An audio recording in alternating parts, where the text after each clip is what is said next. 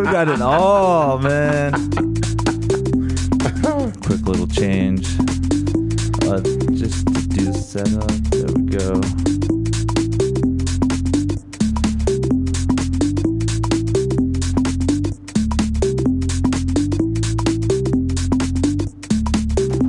What is up, Muse Me TV, everybody? We are back. Hell yeah, that's what I'm talking about. Episode 113. Let's get it. Yeah. Let's get it, man. Dude, we got Buck in the studio. Buck D, what is up? Let's motherfucking get it, bro. Yeah. I love your setup, man. Dude, this is high fucking quality, bro. This ain't no regular people just talking on the phone and shit, bro. This is the whole, like, I mean, shout out to Royal. I know he just started and doing this whole Royals and Friends. You know how he gets an interview call going and stuff? Yeah. I mean, it's a great start, man. But we all got to start somewhere. Oh, you don't even want it. So it's funny because I just started.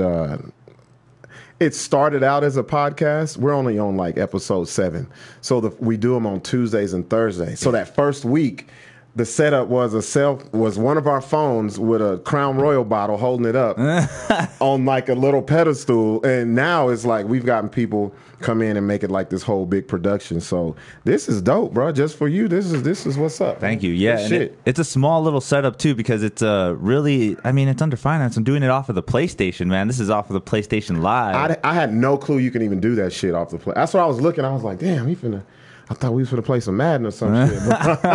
Yeah, and now that everyone always comes in, they're just like, damn, this is what I'm coming to? This is awesome. Yeah. I'm glad you like it. Mm-hmm. Welcome to the studio. Mm-hmm. This is awesome.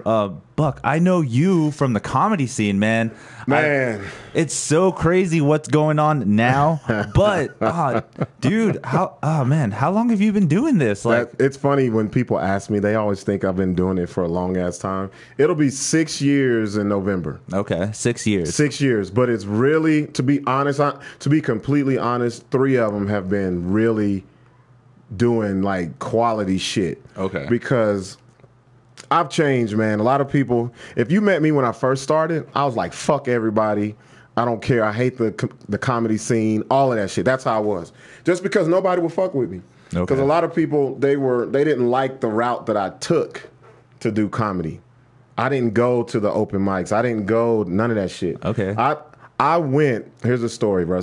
We were talking about Royal. All right. Do you want to know how I started doing comedy? Let's do this, man. Dude, we got all night, man. I'm going to tell you how I started doing comedy, bro. Let's do this. So Royal was already doing comedy, and I just knew him like personally through his friend Biz or whatever. And he was opening for this comedian. He's a weed comic named Ngayo Belam from the Bay Area. He's been on the road like 25 years straight. So I'm a student of comedy. I love it. I never wanted to do it because I didn't want to disrespect it. So I go, Royal's up there, and Royal had been, I thought he had been doing it for a little bit. He was nervous as fuck, bro. He had his notepad, and I was sitting. I was like sitting in the back. Dude had his notepad, and he goes, Buck, man, let me holler at you real quick. So I'm thinking that he had something and just asked me. He wanted to go over his jokes with me, and I said, "What the fuck? Like, who am I? I'm not Stan Latham or no shit like that, you know."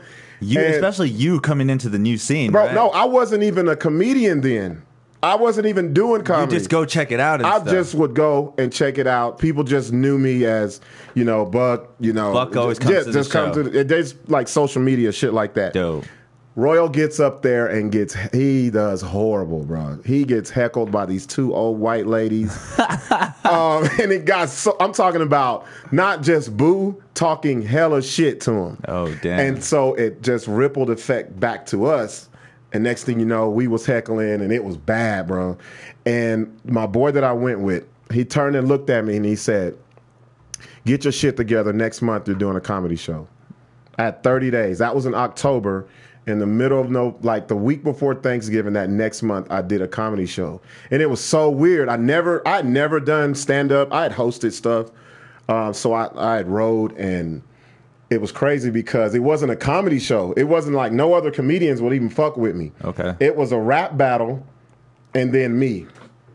Like in between. No. It was booked as Buck D. What was it called?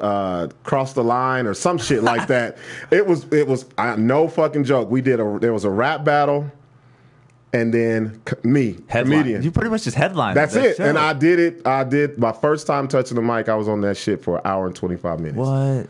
And it was like 750 people there. How did that feel though? Was it just like, obviously you had some stuff that you worked out. You kind of thought of some funny things, but it was hour? Man, the crazy shit was everything that I wrote, I didn't even get through half of it. Really? Because it was just shit that I saw.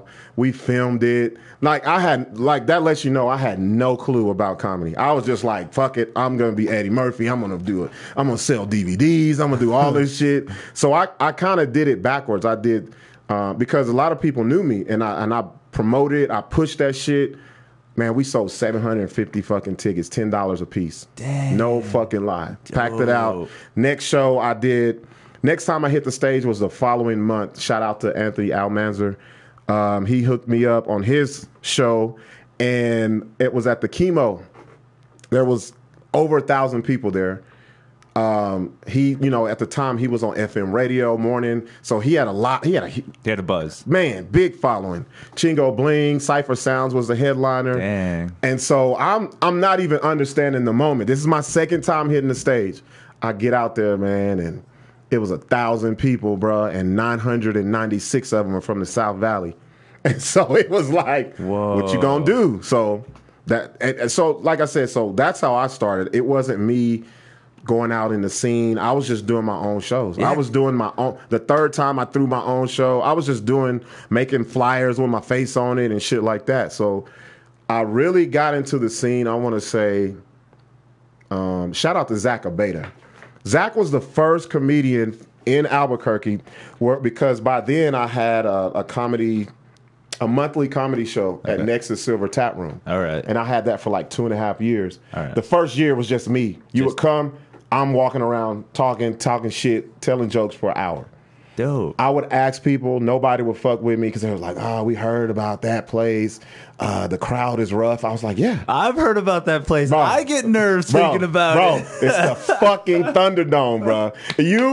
Look, if you want to, I say this. As a comedian, you have to be comfortable in your own skin. You can't be nervous. And whoever, I don't give a fuck who's in the crowd, you tear their ass up. You don't have to look like them. They don't have to dress like you. None of that shit. I say laughter is universal. So when I started doing that, I understood. I was like, oh, I get it. They're afraid because, quote unquote, Buck, the urban crowd. And like, shout out to Jamar Hall. Jamar came and he was like, man, I had all these black people jokes and I walk in, there's only like 7 black people. I said, because it's Albuquerque, there's only 13 of us. We can't fill up a room no fucking way. This mentality. Yeah. And I was like, that's your problem. I told him, I was like, when I go anywhere that I go, I never change up who I am. Because they want to see who you are. They don't want to see you be a caricature of them. So Zach, shout out to Zach, bro. I saw him on here. Zach was the first comedian to come fuck with me, man. I was like, man, who wants to come? Zach came. It was so fucked up over there. I didn't have any mics. I didn't have no sound. It was just you talking, walking around the whole fucking room, just projecting your voice, doing your shit. Dang, that's dope. And then you knew that people were intrigued because they were just listening, bro. Yeah, to get in there. Yeah, either you said some funny shit and people paid attention, or you got booed. Dang. Real shit. There was no in between. No sympathy claps.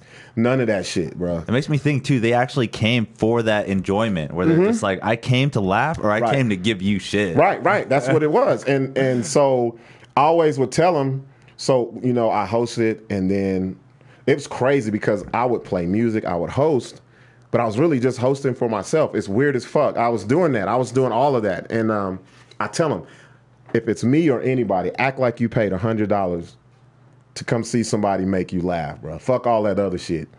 And so it snowballed, bro. I seen people come through there, kill it, but never do comedy again. Never. They're like, man, I can't fuck with that, bro. Because anybody can do comedy the first time.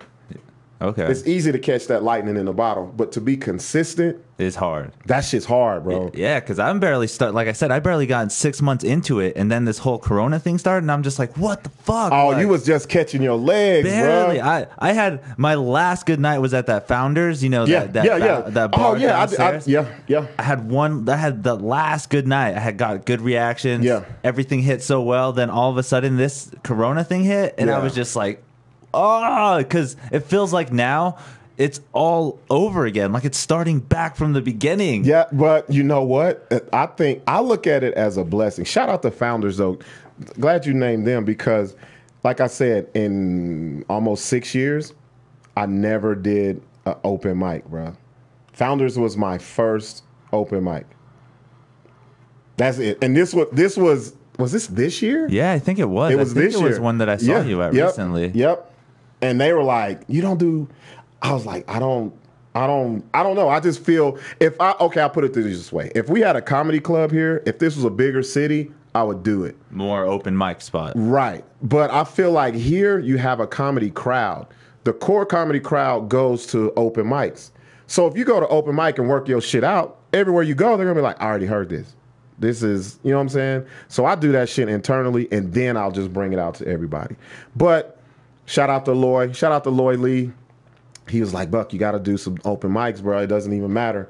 And I was like, you know what? Dude. I'm gonna take your advice. Yeah. And I did. Actually, I did 2 this year. Nice. But I still don't feel comfortable. It's doing weird. them. Yeah, it's weird because I don't. Learning about how you got into it and how you did it is crazy because I've learned from the other comics and stuff. You know, you got to grind at the open mics. You got to try every week, and you got to. And I get it. I understand that hustle as well. I do get it. Like going there every week, trying to your material, doing what you can, but then you are dealt with that same kind of crowd persona, and then you're just like, oh, well, this is turning more into like a favoritism kind of thing. Yeah, like like I guess I'm not the cool one, so you guys even walk out when I'm doing a set and stuff like that. Like it's so weird how that works. Well, see, here's the thing, bro. I don't even call it working backwards. I feel like this. If this is what you want to do, I don't, okay, everybody wants to say respect the grind and the hustle to get to the top. Fuck that. If you can get there taking a fucking another route, do it. So this is the problem that I have with the comedy game out here. And it's been showing since this COVID shit. Okay, we can't hit the mic, so what the fuck are you doing? How are you keeping people interested in you when you are able to hit the mic again? See what I'm saying? You have internet, you have podcasts, you have all this stuff that you can do, going live on social media. Every platform has something now. Bruh, I'm not seeing it, and I'm like, now I get it. Everybody, there's some people that hide behind that open mic shit. Because there's a difference between being a stand-up and then a stand-up comedian and just being funny.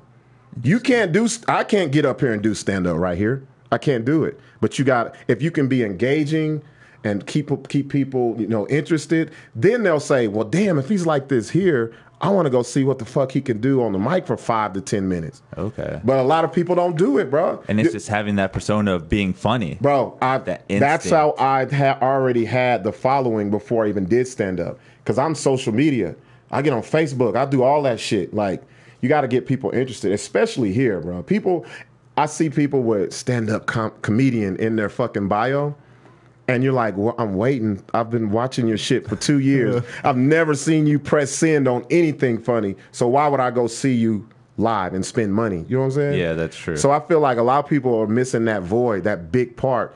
They could already be building their following. So if you do go anywhere, they're like, I got to go see that dude. Yeah, because I've seen him online. Exactly. I need to see it. And that's crazy, too, how you said it in the beginning where you're just like, you go out there, give it 100% every time. Right. And I'm pretty sure you're thinking about that aspect now going to open mics and stuff, right? Yeah. Oh, I go to open mics. I'm cocky as fuck, bro. And I'm not even trying to, and people will be like, who the fuck was that? Holly Ann Bird was like, oh, you're coming. Oh, Buck's doing the open mic. I say, yeah, I bless y'all a little bit, a little something. But I feel like this is the only art form that it's only you, bro. Nobody, when you're on stage, nobody's paying attention to nothing else. It's just you. You don't have a fucking drum behind you. You don't have a guitarist. You don't have nothing behind you to take it off of you. Yeah. It's all on you. So you gotta be confident. Fuck all that shit. Yeah, you're talking about all my crutches, man. Bro, see what I'm saying? No, it's the real shit. Like, you are just there. It's you and the microphone and your voice and your mannerisms. Yeah, and that's it's it. all how well you can do it. That's so crazy to think about too. Yep. Because going into comedy now, it's just like it's so crazy to ask you too. Like, Right. what were some mistakes or some things you think you did wrong when you first started? I just shitted on everybody. I came in, I was like, okay. You're gonna be roast master. No, I do that regardless. This is me. I'm not putting on a persona. I grew up cracking jokes, roasting, all of this shit. You know what I'm saying? So the hardest thing for me was writing. Okay. Because I was like, I feel like I know funny, but it's one thing to see it and to write it. Because you can write some shit down. I know I can and be like, man, that shit's corny as fuck. But then when I perform it and act it, it's like, oh, okay, it's different. Okay. When you bring it to life instead of just the words on the paper. But I'm going to tell you, my biggest mistake was I didn't understand the brotherhood of stand-up comedians. And when I say brotherhood, I mean the women too. I just was like, you not funny, you suck. I've seen you do the same act for 12 years. That's me. That's how I was. And people were like, real like, oh, this guy thinks he's this. And I said, when you see me not funny, tell me. And nobody could tell me shit. I was like, fuck y'all, man. I feel like it's competition too. Because, you could see somebody performing and you're like, if you went before him, you're like, fuck, man, nobody's going to remember my shit. Yeah. Or if he went before you and you're like, I got to follow that shit up. Like, that's how it is, bro. That's how it is. So you have to, I don't care. You could say, no, I'm not. If you're not competitive, you can't do stand up. You can't. I'm sorry, it's bro. It's like a sport. It's yes. like something you really got to try to win. Yes. You can be on the fucking bill with 5, 6 people. You want to be the one that people talk about. Real shit. The most. Yeah. And they're telling your jokes back. They may fuck it up, but they still remember the gist of your shit. So what's up? Food Stamp Entertainment says, what is up? Hey, y'all, man, can I give y'all my social right now to get drop these it motherfuckers? Now. I know somebody that's getting like $400 extra food stamps, bro. What the fuck is this shit? We got the comment section over here. What's up, man? Irvin, I don't know if you're still here, but what's up? You said, yo, Buck D. What up, man? What's up? This is dope Rob, as fuck, man. NFL is coronavirus, Saturn, worldly death virus. Damn, boy, you put all the coronavirus, Satan's worldly death virus. Shit. He's just letting us all know what's going on. Man, I'm going to tell you something right now, man. Black folks don't fuck with the devil like that, man. We're going to have to delete that one. That one's going to go to the other pile. And Food Stamp, thank you for joining. Yeah, real shit. Appreciate y'all, man. Appreciate it. Yeah, we just here hanging out. We got 4 people in the comments right now just chilling with us. Fucking... But dude, yeah, comedy's an interesting game though now because I love. I follow your Instagram too, and you did post that one thing from the Wayans brother where he was just really talking about. Yes, that's my mantra, bro. Like literally, when I saw I don't that, give a fuck. When I saw that, I was like, "That's me, bro." Like, man, I'm gonna get grimy. I'm gonna get grimy on this motherfucker. All right, so I say names, man. Kevin Kennedy. All right. I don't know if you know this motherfucker. I do. I go to his open mics all the time. Fuck Kevin Kennedy. He kissed my black ass after I spread my booty meat. That's what the fuck he can do. There's only 2 people, and I try not to get violent. I try not to. But if there's 2 people that I see, I'm gonna knock them the fuck out, and Kevin Kennedy's one of them. Wow. I'm not even bullshitting. See, you. I'm so new to the I'm scene. not bullshitting. But I'm gonna tell you this. This is my personal. I'll never tell you, nah, I don't fuck with him. That's something I won't do. Yeah. It's my personal shit. So the thing with Kevin, though, man, here's the thing. He brought this comedian out here that she was on Def Comedy Jam, and she was a Jewish comedian that I've seen before. And I was like, oh, I'm gonna go see her. And I wasn't even doing comedy a year, but everybody who knew me I had a little buzz or whatever. So I walked in, there was a guy on the stage bombing, bro. The crowd was like, oh my God, who the fuck is this dude? Yeah. I walk in, I didn't even go. I went through the back and everybody was like, man, this dude sucks. Everybody's telling me that. And they were like, are you on? I was like, nah, bro, I'm just here to see who. I want to see the headliner. I sit down at the bar. The headliner's sitting as close as you are to me. Okay. So she's seeing everybody come up to me and like, bro, you got to go save this show, man. This show sucks. Dude. And the fucked up part about it is the dude on stage was her husband. The opener was her husband. So she's listening to all this shit. I'm with my boy. She goes, first thing out of her fucking mouth was, these fucking black guys back there. And she said something about my boy's mom. Now, mind you, his mom had passed away. Okay. So he's angry. He ready to fight. I was like, nah, I got it. Don't even trip. So I start roasting her, bro. She was on stage 3-4 minutes. She threw the mic down and took off because everybody was laughing at her. I was standing in the back of the room roasting the shit out of her. Stole the show. Bro, she threw the mic down and ran off. And everybody was like, Buck, just go up there. And it was Kevin Kennedy's show. Kevin Kennedy's scared as fuck, bro. He's sitting up there, eyes all big. So I just grabbed the mic from him, did 30 minutes, had nothing written down, nothing. I was riffing. I was talking about Kevin. I was talking about the bitch that just left. The dude, I was just going. Yeah, just feeling that the moment. That was it, yeah. And so I gave him the mic and I left. So fast forward, maybe a year later, a friend of mine was like, oh, there's this guy that he's doing comedy, throwing comedy shows. I'm going to tell him about you so you can do something over there. It was Kevin. She inboxes him. He goes, yeah, I've heard of that guy. He needs to write better jokes. He has a domestic violence joke, and that's just not great in this era. And she sent it to me. So what I do, look, this is a part of the buzz shit. Okay. I screenshot the shit and I posted it on Facebook. And calling them out. And I tagged them. And I said, now, and then what I did worse, I took it a step further. I went and got his clips from YouTube. I said, point me in the direction of one funny clip that you have. Damn. Everybody clown, da-da-da-da-da. And so right then and there, I was like, I'll never fuck with this dude ever. Because he didn't know me, man. And for me, because anybody that sees him and sees my stand-up, it's night and fucking day. Now, okay, you could laugh at things that aren't the same, but if you're not getting laughs, I'm sorry. Like, how long you gonna do this shit?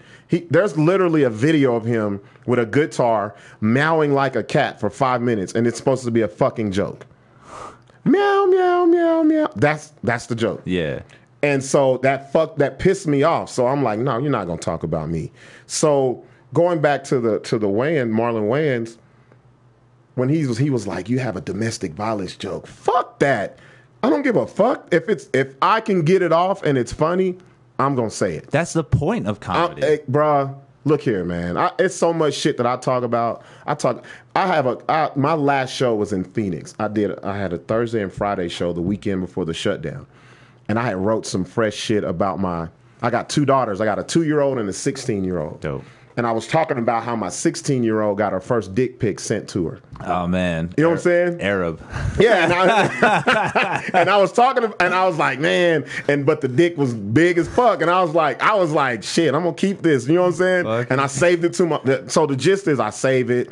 And I send it to bitches, and I'm getting bitches off a 16-year-old's dick. Yeah. And then I parlay it into my 2-year-old always wants to play games on my phone. So she's swiping through my shit, sees the dick, goes back to her mom, and she doesn't ask to play games no more. She asks to see dick on the phone. That's the joke. Yeah. So that's the type of shit I'm into. I don't, like, you have to push the envelope. Like, people, when you think about it, you be like, man, that's fucked up, but it's funny. So I will never regulate or restrict myself. That makes sense. To talk about any fucking thing. That makes sense. But that keeps you on your toes because you can't be safe, bro. If you're safe, I think it goes like this. The only time you get safe is after you're already paid, bro, because you got to protect your cash cow. Okay. Like Kevin Hart, safe as fuck. If you look at old Kevin Hart, you be like, damn. Raunchy, people dirty, say it. People everything. say he was raw. He was funny then. They always say that. Oh, he's not funny anymore. Same shit with Richard Pryor. Once he started making movies, they were like, he's not funny.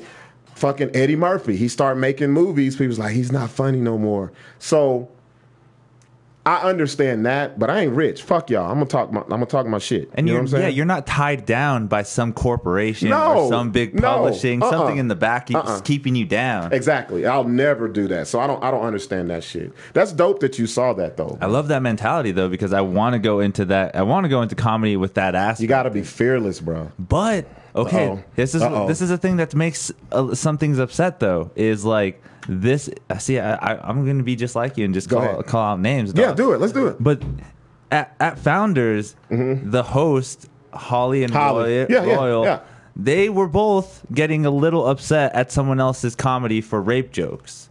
Okay, so look here, look the fuck here, and see that makes him. They literally stopped him in his set. Nah, see, and he's a bitch for letting them.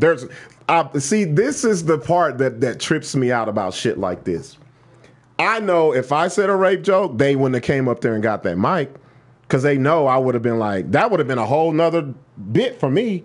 So I feel like if you have jokes and they're working, as long as the crowd fucking laughs at them, you know what I'm saying? Even, sad to say, how many racist jokes have you heard? You've heard racist jokes, right? Yeah. And I have a racist joke. There's racist jokes that work. That's on you to make it work. I'm not going to be the laugh police and say, oh, man, that's fucked up. And da-da-da-da-da. Well, hey, I feel like comedians that do that, nah, bro. You're not the police. You're not the police. Like, okay, so it's okay for you to talk about how you got half a fucking titty because you got breast cancer? Just because I don't have a titty, I'm supposed to laugh at that shit? That makes sense. Right? You know what I'm saying? Yeah. Everybody's going to be sensitive to something. My thing is this. If you have sensitivity in any area, don't bring your ass to a comedy show because there's no telling what's going to be said. That's so true. I got a lot of shit. I got people. I was adopted. Fucking, I was sexually. I was fucking sexually assaulted as a kid. Like I can use all that shit, but if somebody on the outside don't know me, you can't tell me what the fuck to talk about. Yeah, they think you don't have the right to talk about that, and that's so ridiculous too. Because I get what you're saying too. Yeah. Like I come from the ghetto, man. I used to live on the war zone. Oh shit, yeah. Back all that shit, dude. And you lived on the streets that had those general names and shit. Huh? San Pablo and Copper. You had. Look, in Albuquerque, the two. If a bitch tells me her address has a general's name or a state name, we ain't gonna. You have to come. You got to go to my shit. General who on Texas Street? Fuck no. You got me fucked up. That's when you know that General took over that land at that time. Like General Smith took over Texas at this time. General Smith in Wyoming? Nah, fuck no, bitch. You got a double negative. Fuck no. You can just tell me to come to the cops episode. You got me fucked up. That's beautiful, hell no, man. No, man. I don't play that shit. Like I think if more comedians out here, I'm just talking about in this area, could stand on their own, because a lot of them they'll try to latch on to other people's shit. Or it's like, oh, if you got me, you got to bring this guy. Or I'm not doing this shit without this. Nah, bro. This is an island sport, bro. If you can't do it by yourself, you should be able to go anywhere. If you left right now and went to another city or state, you should be able to make them laugh. You don't need anybody else. They don't know you. You know what I'm saying? Yeah. So that's how I look at it. That's the same mentality I had when I first did an open mic here. Like, it was at the Boise Brothers. It was at that place. I went to an open mic there.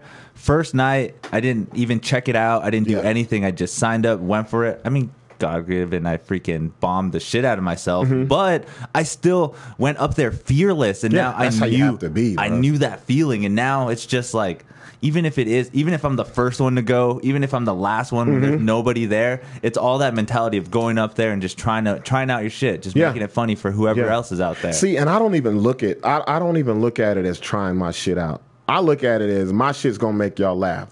Real shit. That's how I don't.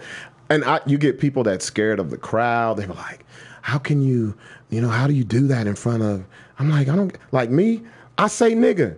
I'm not going to go somewhere and feel like I can't say that. You're going to laugh. You can't say it, but you're going to laugh, but I'm going to point it out. You're going to laugh at that shit. You're going to be like, damn, that's funny as fuck. You can't be something that you're not because the crowd will sniff that shit out. They'll sniff it out in a fucking heartbeat, bro. And then that's where the silence comes. Or if you fuck with my shit, they gonna boo your ass. Real shit. Man, Real yeah. shit. Dude, I've heard some stories of your place, man. It's crazy. Give me a story you heard, man. Well, and I'll corroborate. Okay, I remember they told me Troy's been up there before, has he? Yeah. Troy's been up there. He's done, not too bad, right? But so, okay, here's the thing with Troy. Troy heard stories too. So Troy came. He brought it. Troy's never had Troy's been there 3-4 times, killed it every single time. Dope. Killed it. But I'll tell you what, there's a difference between Troy at Nexus than Troy at his shit, Tractor Brew. Tractor. It's a difference. See? It's a difference. He don't bring that same, he has a dope ass Wu-Tang fucking joke. Kills it with that shit. But then it's like he doesn't, he thrives off being the most offensive comedian. That's what he says. Yeah. But when I've never seen offensive there, like he'll have a joke. He has a joke where the punchline is nigger, but he doesn't say it. He gets to that point, but the crowd knows he's gonna say it. It's funny as fuck. It's funny, but it's the way that he does it. Okay. See what I'm saying? Yeah. You can do it that way. But when I went to his shit, it's like, bruh, why you change it? Like, I don't understand that. I can't be even the same joke. Like, I've never heard him tell that there because there don't be no black people there. Okay. You know what I'm saying? So I get it. See what I'm saying? So that's a lot of work too, just to have so much. Really? For real, I couldn't do it, bro. Yeah. I couldn't. I'm everywhere. I'm the same. Motherfuckers will tell you. I did a show. What's that at Honeywell, wherever the fuck that is? Honey Bear Cafe up there in the mountains. Okay.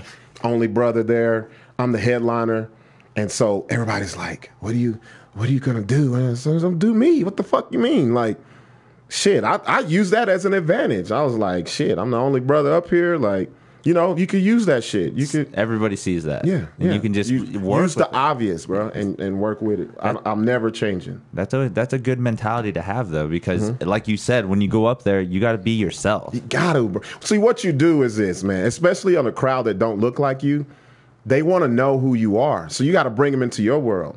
Okay. You're not in their world. You open the window and be like, "This is the shit that I fucking deal with," and they fucking crack up laughing. To me, it's easier to do a crowd that doesn't look like me. Okay. Because they're already laughing. They laugh at little subtle shit. The scenarios. Everything. Just the way you talk. They're not used to that shit. See what I'm saying? Yeah. So now when you come to a crowd that I'm used to, this is them. The fuck you got? What we doing? What's up? Make me laugh. Yeah, waiting for it. Yeah. Real shit. Matt, I love it. What's up, man? He just says, "Hey, what is up?" Hot Wheels in the comments says Kevin Hart was never funny. See, and it's because you got to understand. He probably. How long ago have you been watching Kevin Hart? Well, yeah. I'm talking about Kevin Hart before Soul Plane, all that. I'm talking about not touring. I'm talking about straight stand-up comedy Kevin Hart. Open mic Kevin Hart. Kevin Hart when he first hit Def Comedy Jam. Kevin Hart. That shit was funny. I can't be one of those people because I had to catch myself with Kevin. I was like, man, this motherfucker ain't funny. He ain't da-da-da-da. But I understood what he was doing. He was building like an enterprise. When you answer to people and you want a partnership and all this shit, you gotta be playing. There's a couple things you can and can't do. Exactly. So. Yeah. Well, you see it. I mean, Jumanji, he Bruh, owns so much. This motherfucker has a shoe, man. What comedian has a shoe? The fuck does it tell jokes when you run or something? Right. Like, yeah, like when you're in it like that, you can't be the raw, to the point type dude no more. Your shit's changing. Now he's a mogul. I don't even call him a comedian. He's a mogul. Yeah. The motherfucker doing everything. So see, and then I love that aspect where you see like the different spectrum.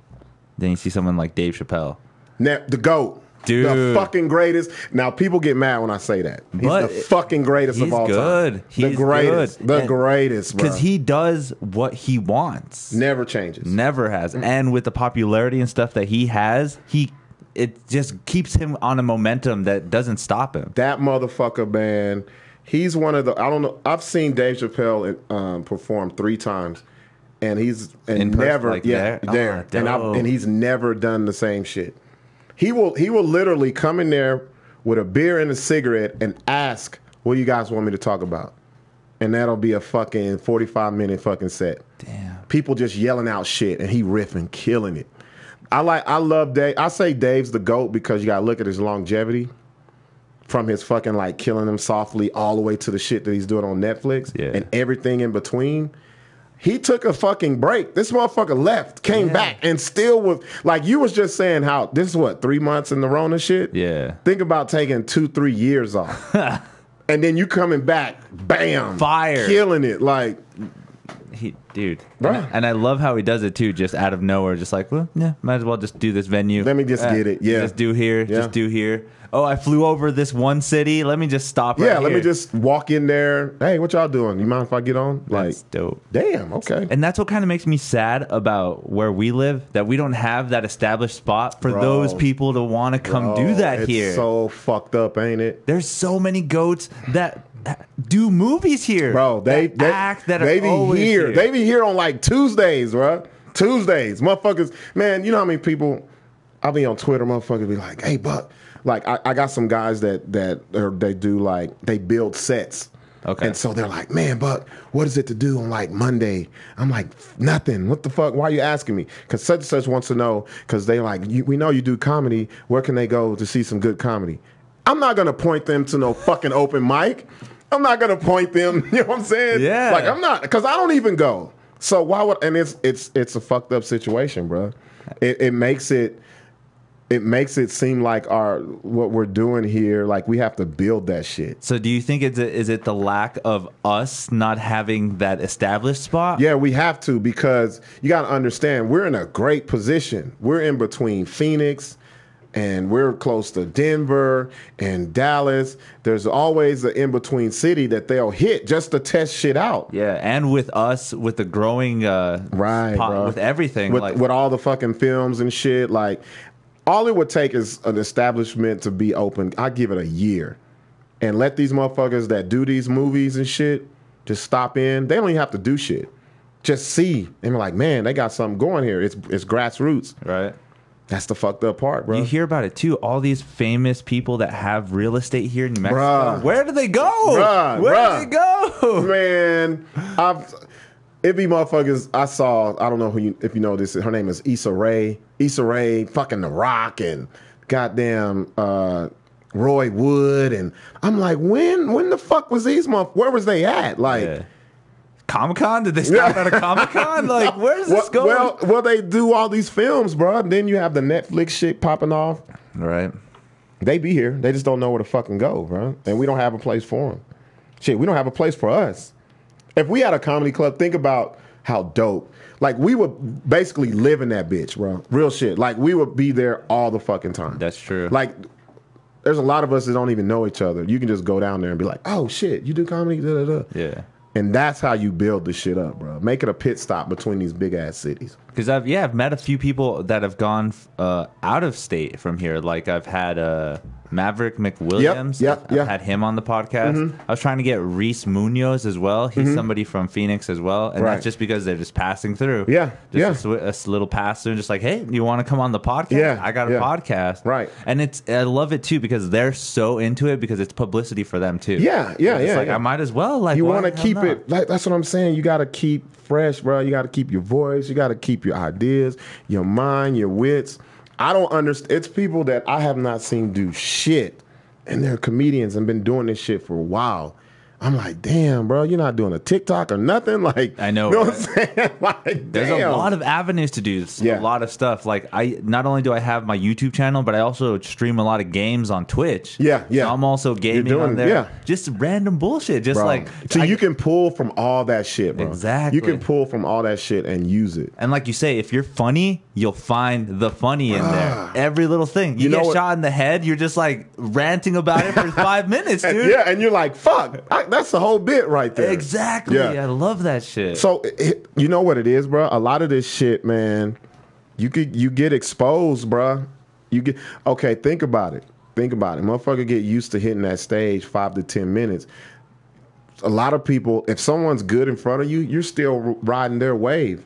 See what I'm saying? That a lot of that happens.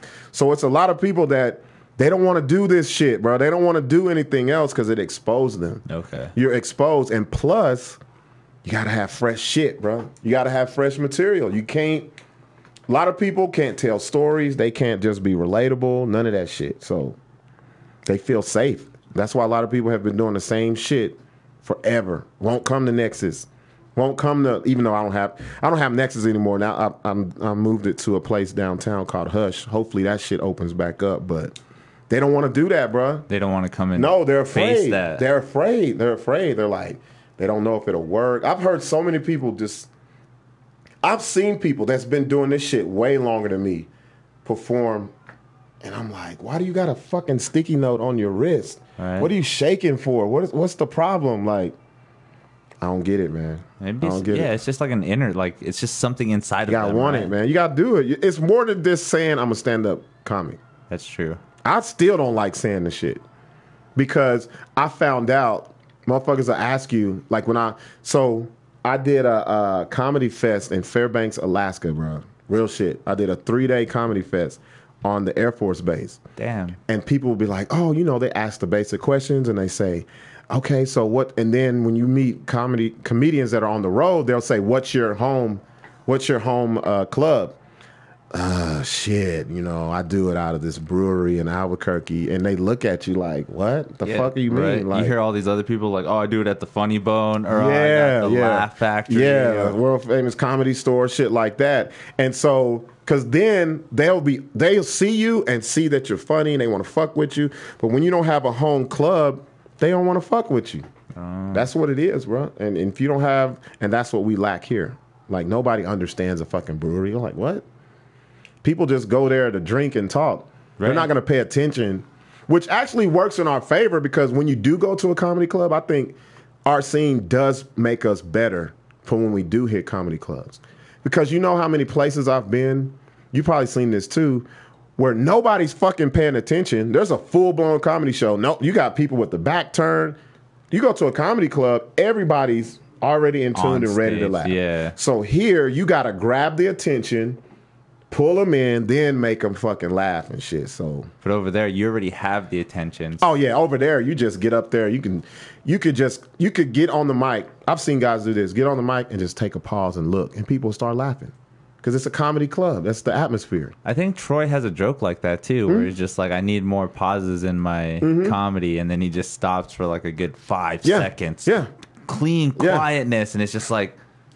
See, out here, it'll feel awkward in some places. Comedy club, they'll eat that shit up just because it's the timing and all that shit. Yeah. And that's crazy to learn about, too. I still don't really... Oh, man. Timing, nah, man, don't get into that. Fuck no. Just man. Go up there and be funny. Bro, who the fuck was I on the show with? And so I did last November, I was in El Paso's Funniest Comedian competition. Okay. So it was probably like 18 comics. 16 were from El Paso. And it was at their comedy club, the Improv or whatever the fuck it's called. I can't even remember. So the other comedian is Jamar Hall. Oh, shit. So Jamar's there and he's been there and all. I'd never done comedy down there. And he was like, Buck, are you nervous? I was like, man, I'm finna win this shit. And he was like, bruh, nah, you're not gonna come down to another city and win their shit. So we go in there and we pulled numbers and I got fucked, man. I pulled number 3 out of 18. I was like, shit, man. Damn. So I did my little shit, end up winning 3rd place. But one of the dudes in the middle, okay, so it was one guy, the second guy was funny, and then I went. So then probably it was 5 comedians. It was a big ass lull. So the 6th one gets up there. He's like, y'all better not let this motherfucker from Albuquerque come and win this shit. He don't even fucking live here. And everybody started laughing. You know what I'm saying? They're going crazy. And so, it's just like, when you do this shit, bro, you gotta be on, man. You have to be, and to go back to what I was saying, Jamar tells me, yeah, man, when I go up there and I'm thinking about I have to get a laugh every 5 seconds or 10. I was like, what? Yeah, I was like, they have a math to it, dude. They Fuck that have shit, math man. to comedy. Kiss my motherfucking ass, bro. I wish I would get up there. Do you know how much? Okay, when you perform, you got so much shit in your head. Yeah. The only thing you don't want is dead air. and you want to make sure. Only thing I survey is if you're laughing. That's it. I don't give a fuck when it comes, how it comes. If you're laughing at me, if I'm doing a movement, I make it. This motherfucker, I said, what? And he was like, yeah, I time myself. And I know what he does is he'll record himself. And then he times when he gets the laughs. And I was like, Jamar, I seen your shit, bro. Your clock be broke sometimes, bro. It's not working or something. I was like, bro, I'm like, shout out to Jamar. Jamar's gotten booed at Nexus twice, bro. And big time booed. I'm like, big time. Really? The fucked up part was one of the last times we did it, I had it filmed, and so it's on YouTube. Oh, man. Yeah, and he's like, fuck, man. I was like, bro, that's the funniest shit ever. But I'm like, what? I'm not finna worry about no calculations of a laughter and nah, man, fuck that shit. That's too crazy. That's not what to me. Fuck no. That's too. That's too technical. Much. That's bro. not. It's not natural. That's not. I'm not up there thinking about laughs per second. What kind of fucking bullshit is that, man? What is it? Somebody 4 laughs per minute. Motherfucker put that shit in a petri dish and fucking created that shit. That's bullshit, man. That makes sense though, because like, whose formula really can work that way? It's a feeling, bro. It's a feeling. There's no formula to making people laugh. Yeah. It's a feeling. You have that feeling, and you're like, I can do it, and just do the shit. No fucking way. No. I wish somebody would give me a fucking formula. So we got some more input from the comments. What's up, man? Jason says, yup, not a Kevin Hart fan. Boo. To each his own, everybody. Hey, I'm not a fan. I'm a fan of his success. Matt, he says, what's your favorite actor? Do you have a favorite actor? Actor? Yeah, he went with that question. Fuck, man. I'm going with Keanu Reeves. He's always been my favorite actor. Keanu? Damn, that's hard, bro. We look alike, so. Shit. I'm gonna tell y'all a secret about black people. So we have a black favorite actor, and we have a white one. Oh shit! Everybody, okay. So when you ask a black person this shit, they'll say, "So you want the white one or the black one?" So Matt looks white. So you want the white one? Shit, bro, that's a hard one. Oh, he put me on the spot. What's your favorite actor? That's so random. That was who's my dude, bro? Leonardo. Oh, Leonardo's one of the goats, bro. That still hasn't won anything. Man, that motherfucker's so dope, man. I'm talking about all of his movies, bro. It's either him or Tom Hanks, but I give it to Leonardo. All right, I gave it to Leonardo too. Out of those two, I would go with Leonardo. And just to tell you, every black person's favorite actor is Denzel. You don't even have to ask us that shit. That's straight up. Top 10 is just straight up always Denzel. Mm-hmm. What's up? Madden Price was talking about Colorado has opened some comedy clubs every Friday in Springs. Bro, I've heard Colorado Springs. I want to hit that motherfucker, man. I've heard nothing but good shit about Colorado Springs. Just because I believe, isn't Colorado Springs a college town and a military town? I think it's Air Force. And I want to say there's a college there. Is it? I don't know. I don't want to misname the college, but I know it's a military town. Anytime you hit a military, it is military because it's home of Cheyenne Mountain. Yep. That's military. That's military. Anytime you hit a military town, you kill it with comedy, bro. Really? You kill it. Well, I was in the military, so I'm gonna tell you, I know that you kill it there, bro. You kill it. I was a Marine, man. Nice. Yeah, I was in the Marine Corps. I'm not a crazy one. That's what's up, man. I did 4 years of service as well. What'd you do, man? Yeah, ROTC. 4 years, bro. 4 years. Man, I thought you were gonna say I did 4 years in the Salvation Army. I was General Smith on Texas Street. I was the one that took over that woman's house.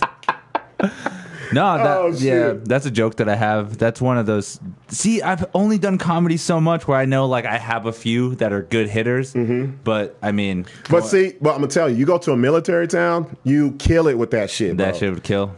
Not you kill it. And offensive jokes. You made me think about something, bro. I had a. So I don't. This isn't even a joke. This isn't even a joke. I say. When I meet somebody who's dumb, I say that they're slower than Eskimo snot. And so when I found out I was going to be going to Fairbanks, Alaska, in my head I was like, I gotta get this off some way, man. I gotta get it off. So the first night was on like a Friday, the first night of the comedy. It's what was it called? Air Force Base was called Elitch. And so I'm sitting there and I was like, nah, I don't think I can get it off tonight, because I did good. The second night, I was like, fuck it, I'm gonna let it fly, bro. And when I said it, they fucking went crazy. And I was like, damn, like I'm sitting, and this goes back to suppressing shit. Like, if I would have overthought it, I never would have said that shit, just because I was like, I don't want to be offensive. This is a new area for me. I get but if you get it off right, you can say pretty much any fucking thing, bro.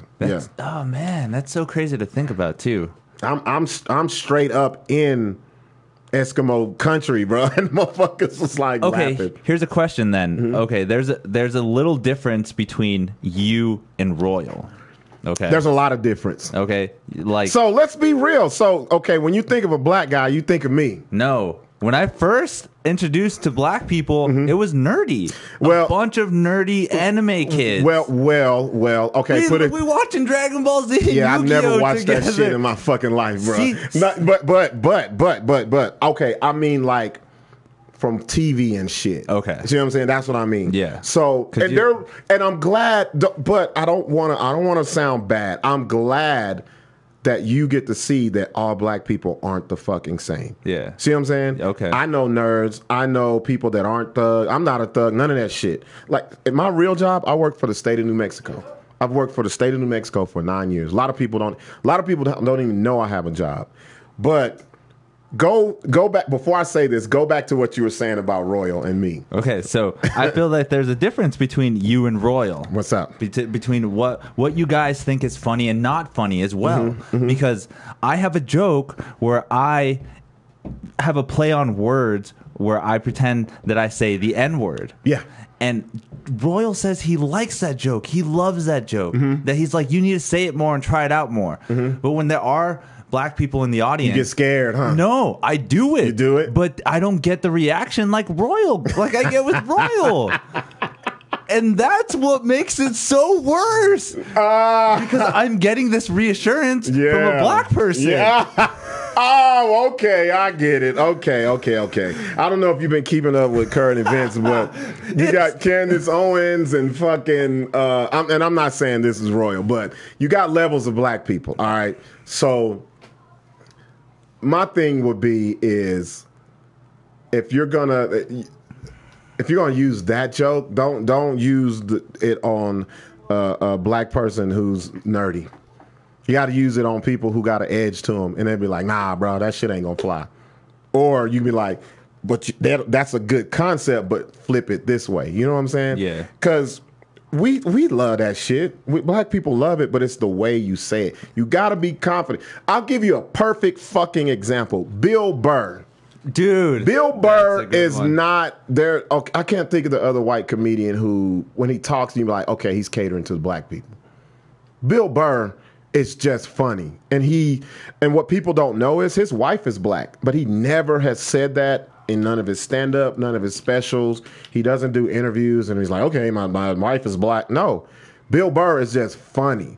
And that's the genuine shit. You know what I'm saying? That goes across the board. Bill Burr's in my top 5. He's up there. He's in my top 5 just because he's himself, and it's the confidence. The thing about Royal, and he'll tell you, I'll tell you this shit. Royal is another one who wants to be comfortable with the crowd. Like, I feel like on their side. Yeah, you gotta ruffle some feathers, man. Okay. That shit is funny. Like, if I see, man, he'll tell you, I did his shit at Zulo's, and there was this old guy, and you could tell he basically paid for this bitch to come with him. and I was like, y'all see this shit, this motherfucker. I was like, are you okay? Just blink your eyes twice if you need us to. Totally. So you don't want to have to suck his dick for $200 a night or some shit. So everybody's laughing because it's obvious. But some comics won't go that route. And I'm not saying you have to, but there's levels to it. You see what I'm saying? Yeah. And Royal's gotten so much better since when I first would see him. He's dope. It's just the confidence. I like, know the shit that you wrote is going to kill it. Yeah. If once you feel that and you really believe that shit, it conveys in the way you say it, the bro. way you say it. Yeah. That's always a good mentality to have too. You have to find it funny, right? You can't just be up there just like, this might be funny. Yeah, or this is the shit I hate. Here's the shit that I hate, man. The old bag of when you know you're not doing good, and you were like, you'll say your line, and you were like, yeah, man, and I'm drinking this Nextly Pure Life. Yeah, that's crazy, man. That shit right there, fuck no, that don't fly, no. And I hear shit like that all the time, and it's like you're already getting the crowd is already against you right there. Some crowd. Well, I'll put it to you this way: there's two different types of crowd. I say an urban crowd likes to be a part of the entertainment, and a crowd that's not urban wants to be entertained. Okay. See what I'm saying? Like, that's why you can get away with riffing and going off of cuff, and you see it, and you're like, motherfucker, look at this motherfucker. Like, you know what I'm saying? Going off like that. So I am pissed that you're dressed better than me. Yeah. That you're playing with that. Yes. To another extent where you're kind of putting on a show for them. You show your chops when you do that. There's no way that you're going to see me. I might do the same set, but if you watch them, you'll know they'll be different. Only because I'm going to use shit that I see, shit that I hear, shit like that. And it's always a different crowd. It's always, yep, you got to do that, man. Always. But Royal, if that's my boy. Shout out to Royal. We had beef. Me and Royal had beef, and I didn't even know it. Oh. One day he saw me downtown, and he was like, and he was man enough to tell me, he was like, man, he's like, Buck, I had to get out of my own way to fuck with you, because he took what I said to heart. And I would tell him, you're not fucking funny, bro. I would tell him straight don't ask me my opinion if you don't want it. He'll tell you. I'm like, man, you suck, bro. And so it was a method to the madness. Either you're going to get better or you quit. Real shit. Damn. Because if I tell you suck, right? The next time you see me at something you're on, what are you going to do? I'm going to try to impress the fuck out of you. Exactly. But if you're intimidated, you're already taking yourself out. That's why I love, because again, I'm still new to the scene, but I'm so kind of been in there so long that I noticed when Loy came into the game. He was new to our scene. Loy's a fucking vet, bro. But he's been doing this forever. And in Boston, LA, every fucking way. He's always telling me shit like that. It's like, who told you you're funny? Because you're not funny yet. You're not funny. All kinds of funny shit. Yeah. I'm just like, that makes sense. You're really working it and telling them you need to get funny. Bro, you're weeding out. Because a lot of people do this shit for popularity and just to say it. So when you've been, because I got told, man, let me tell you the realest shit I ever got told. And I thought it was so profound, and I thought he made it up himself, until I found on YouTube another comedian that told another comedian this shit. I did a show where I headlined for Joe Torre. Joe Torre was the second host of Def Comedy Jam after Martin Lawrence. Oh, dope. And he was at the African American Performance Arts Center. And so I got hooked up with his people, and we had to send in footage. And so they tell me, you're the one that we want to open for him. Man, it was like 5 or 6 comics bombed, bro. It was bad. Damn. And it was so embarrassing for the city. To me, it was embarrassing as fuck, bro. Yeah. And so I go out there, I do my thing, bro, and I noticed what he would do is he would stand right here off to the side of the stage. And so I watched him when people would come off, and he'd be so disappointed. And I ain't gonna say no names, but Jamar Hall asked him, how did I do? And he just walked the fuck off. Just was that. He was like, no, it wasn't Jamar. My bad. It wasn't Jamar. Ian. Tyler. Ian. How the fuck I can't think of Ian's name? But Ian. Yeah, he just actually did a show too. Ian, man. Oh, boy. He came off the stage, and Ian asked Joe, he's like, how did I do? And he looked at him. He was like, the fuck you asked me that shit for? You did horrible. He said that. Ian left. Ian didn't even watch the rest of the show. Really? And so, mind you, Ian went before me. So I'm like, oh, god damn. Went out there, did my thing. He pulled me to the side, and this is what he told me. He said, how long you been doing this? And I told him, I was like, man, it's 5 years this month. And he goes, either you fucking do more or quit. And I was like, what? He's like, 5 years, you're a 5-year-old in the game. That's what he told me. Damn. He said, you're a 5. He said, I've been doing this shit 30 years. So he said, you're still an infant. And I was like, damn, that's fucked up. And I'm thinking, man, Joe Torre done gave me some real game. And man, I'm looking on YouTube, and motherfuckers done said this shit to every comedian they ever fucking met. Yeah. But still, that's some shit, just like you said with Lloyd, that's some shit you got to hear, bro. Motherfucker tell you you're not funny, and they'll, like I said, this is a one-man game.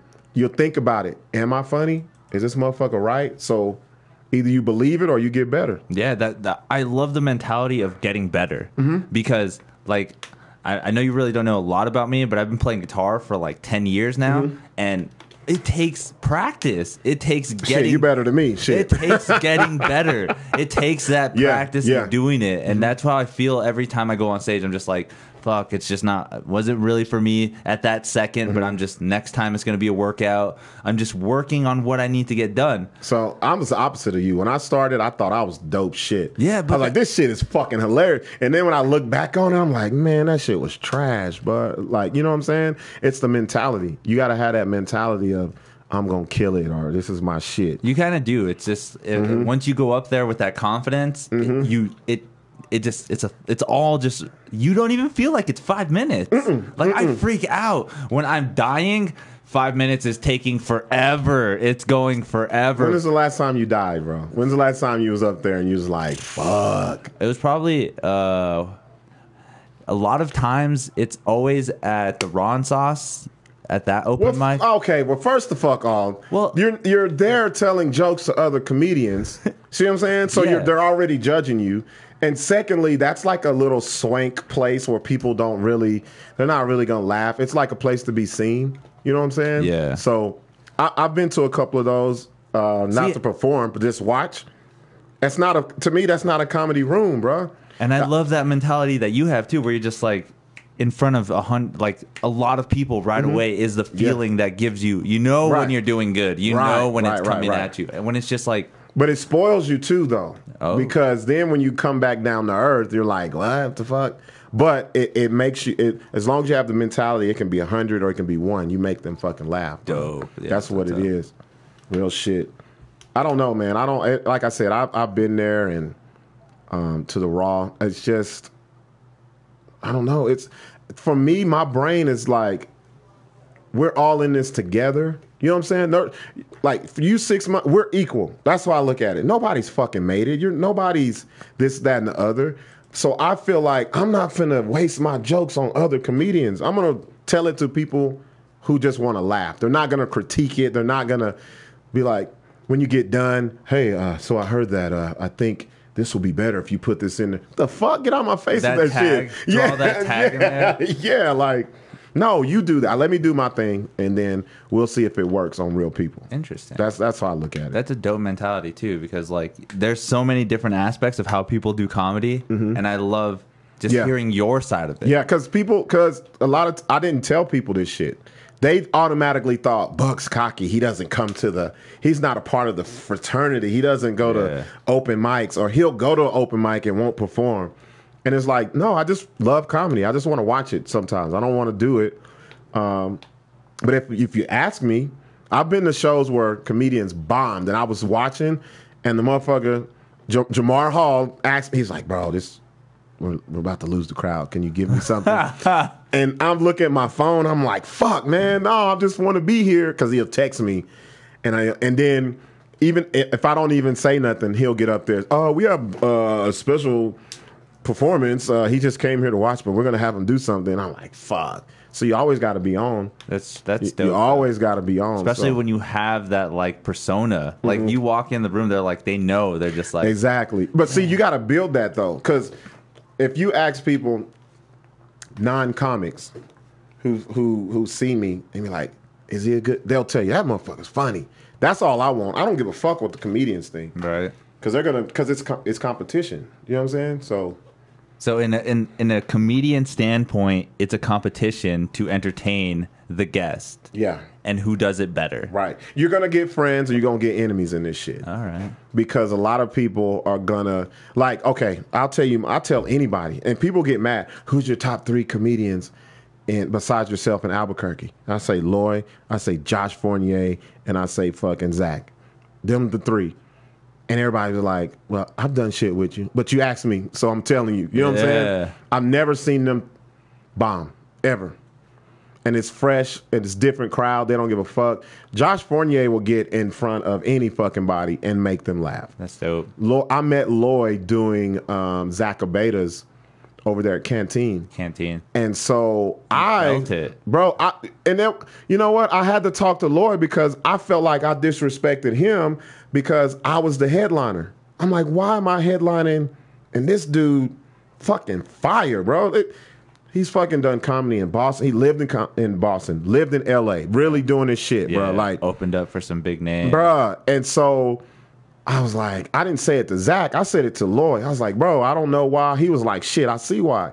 And so that was like, this guy don't know me. This is first night fucking he ever met me. And then he was like, he wanted, you know, we've been cool ever since. Yeah. So that's the shit I value. I don't like it'd be a lot of people that'll try to discourage you, bro. Do your shit. Fuck That's that. true. That's very true. Because right when I met Lloyd, too, he was so cool. He's like, hey, you do a podcast? Give me a podcast. Not only that, he wanted to be a recurring guest every Thursday. And we did it. We were doing it, but then the corona hit, The corona hit you. And I'm just like, God damn it. But we ramping back up. Everything's starting to move again. And that's all it is. It's just like a grind and a hustle if you really want to get into the things you're into. I'm going to tell you, this is the shit, bro.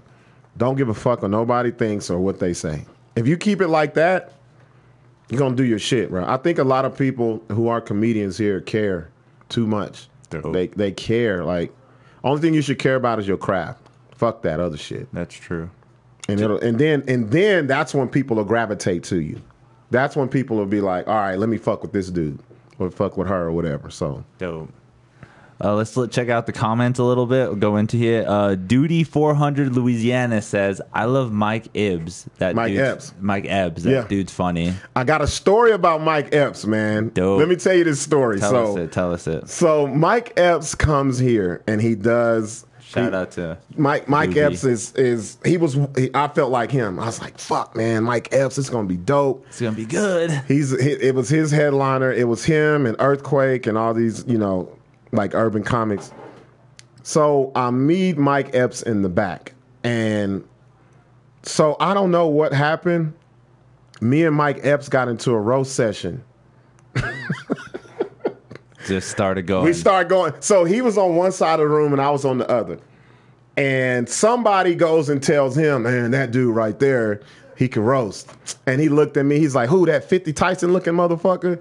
And he's talking about me, and I was like, fuck, I know the fuck you ain't talking. And so I was just we just were going back and forth. I get the bet. I don't even remember what I said because I was drinking.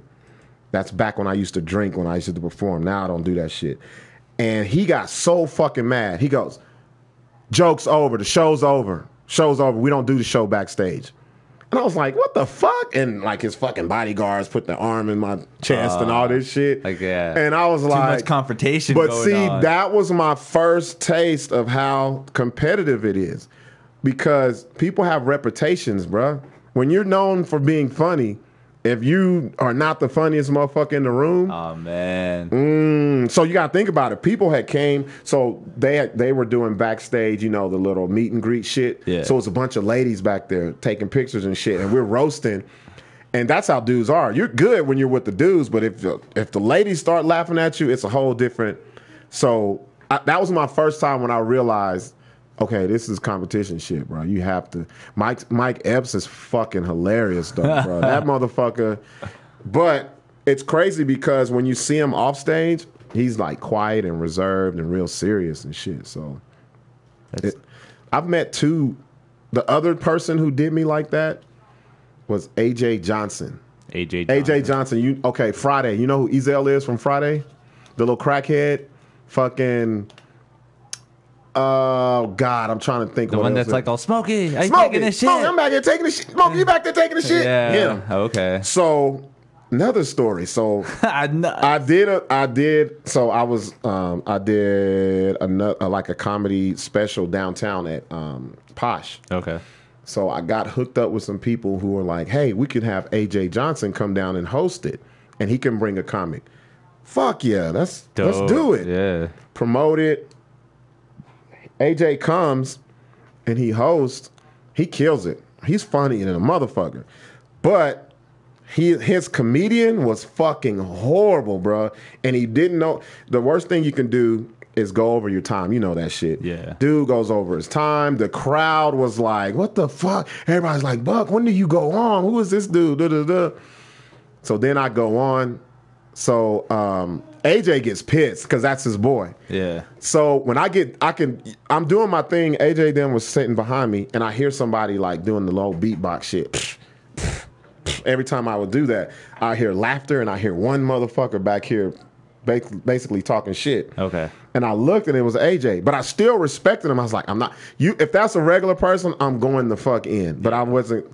I was still like, I don't know if I should do that. So I get done. Everybody's clapping. He gets the mic. The first thing he says is like, y'all like that bullshit? Oh, my God. And everybody's like, fighting words. Bro, everybody was like, huh? And it was people in the crowd recording him like every time. He was like, He was like a kid. And so when he says, y'all like that bullshit? He dapped me up, gave me a hug, and I walked off and gave him the mic. He goes, y'all like that bullshit? And something in me was like, fuck. I said, man, fuck no. And I get back up there, and it's on YouTube. We roast. We go in. I was talking about how he has the same clothes on since Friday and all this shit on. And so the thing was, he did the opposite of Mike Epps. He said, you know what? He said, I respect you, bro. Because he said, I've done that to so many comedians who was afraid to even take that bait. And he was like, that let me know you was like fearless. And the crazy thing was, 2 months later, I did a comedy show at the Sheridan. They were doing some kind of thing for the fraternities. Yeah. And AJ Johnson was the headliner, and I was like one of the openers. So we're back in the back, and he walks in. He goes, "Oh, you that motherfucker who roasted me?" and see, you know what I'm saying? Like that's why I say you gotta be fearless, bro, because a lot of times it's a test. Okay. A lot of times they're trying to see if this is really what you should be doing or want to do. And it kind of proves who is the person in comedy that's more respectable. Like, obviously, you saw the other guy, and he's like, damn, imagine if he would have acted like this, how AJ is. Like, right. He calls you out and just like, damn, you're the only one that he said, you're the only one. But he took it personal. Yeah. Because I knew it when he said, shows, we don't fucking tell jokes. But I said, bro, we was just talking shit for 10 minutes. What are you talking about? Now you want to end this? Yeah. So that's what it is, man. Mike Epps is funny, but that motherfucker, he don't play that shit. That's what's up. High One, what is up? He's in the comments as well. He said, do you got that new guy from Mike and Molly? I don't know what that comment means. Duty 400 as well said Cat Williams is funny too. He said he likes him. Cat is the truth, bro. That's the truth. High One is just like, I don't know his name, but he do clapping push-ups. I think he's talking. I don't know who he's talking about. Thank you guys for joining in the comment section as well. I got a question for you and people in the comment section. You guys hear that? I got a question. Section? If you're watching, and for you as well. Well, how do you feel about, I don't even say urban stand-up, black stand-up? So a lot of people think black stand-up is just cussing and yelling and fuck you, motherfucker, and all this shit. How first of all, do you watch it? And when you watch it, what do you take from it? And when I say that, because even Dave Chappelle, there's in the black community, there's a lot of comedians that are what we call on the Chitlin circuit will say, oh, Dave Chappelle's never been black funny. Okay. Because he has an intellect about him. Okay. And I ask this because I try to do both. I have a joke where I reference Roy G. Biv. And depending on the crowd, half of them won't know what the fuck it is. Yeah. And the other half is cracking the fuck up. See what I'm saying? Roy G. Biv. Yeah. And it's about my daughter. When she moved here, she had friends, and none of them were black, but I called them the Roy G. Biv crew because they were every other color. And so, see how you got that? Yeah. There's some people that'll look at me and be like, and then when I see that, I use it. I'm like, Google that shit later. You'll laugh when you get home. So I try to do both because I think you need that to have versatility. But what do you feel like when I say black comedy? I'm like Def Comedy Jam or like people like Cat Williams, Mike Epps. when you watch that, what is your take back of that? Like, is that like, do you feel like, damn, that's like something I can't do or whatever? Like, how do you feel? I honestly don't feel. I feel in the aspect of it's funny because of the way that they've worded it and said the joke. Like, I don't find it offensive or any mistasteful as well too, because people say right away, I don't like swearing in comedy, or there's certain things about that. And in black comedy, they do say that a lot. And you know what's great about that? Those are one of those words, and that is just, it's made for funny. Yes, it's made for funny. Yes. So when I listen to black comedy, unfortunately, I'm kind of I haven't listened to a lot of it. Like, see, what is urban comedy though? Too, like, would you consider Paul Rodriguez and stuff like that urban comedy? No. That's straight up. No. That's a whole different category of that. When I say urban comedy, I'm talking about when you get on YouTube and you put in black comedy. That's when you're going to bring up people like you're going to bring up people like Earthquake or fucking Tony Roberts. You're going to pull up Cedric the Entertainer, Bernie Mac, shit like that. Faison Love. I'm trying to think of Affion Crockett, people like that. That's what pulls up. But the problem is, I think the thing with black comedy that I don't like, either people watch it because they're saying, oh, I want to identify with black people, and they really don't get it, or it's just for us. And I just don't think laughter is universal. Yeah, bro. That's true. Laughter, you could take that shit anywhere. And so it's not even the comedians, it's the industry, bro. The industry will steer you to make you think, to make you be like, you can't do that room, but if you do this one, see what I'm saying? Yeah. So already they're even here, they've given that mentality. Don't go to Nexus because Nexus is bucks, and they raw over there. And I'm like, if you're not funny and you don't appeal to the crowd, you're just gonna get eaten up. And it's just like, well, that mentality right away is discouraging to a lot of people. But it should be. You should look.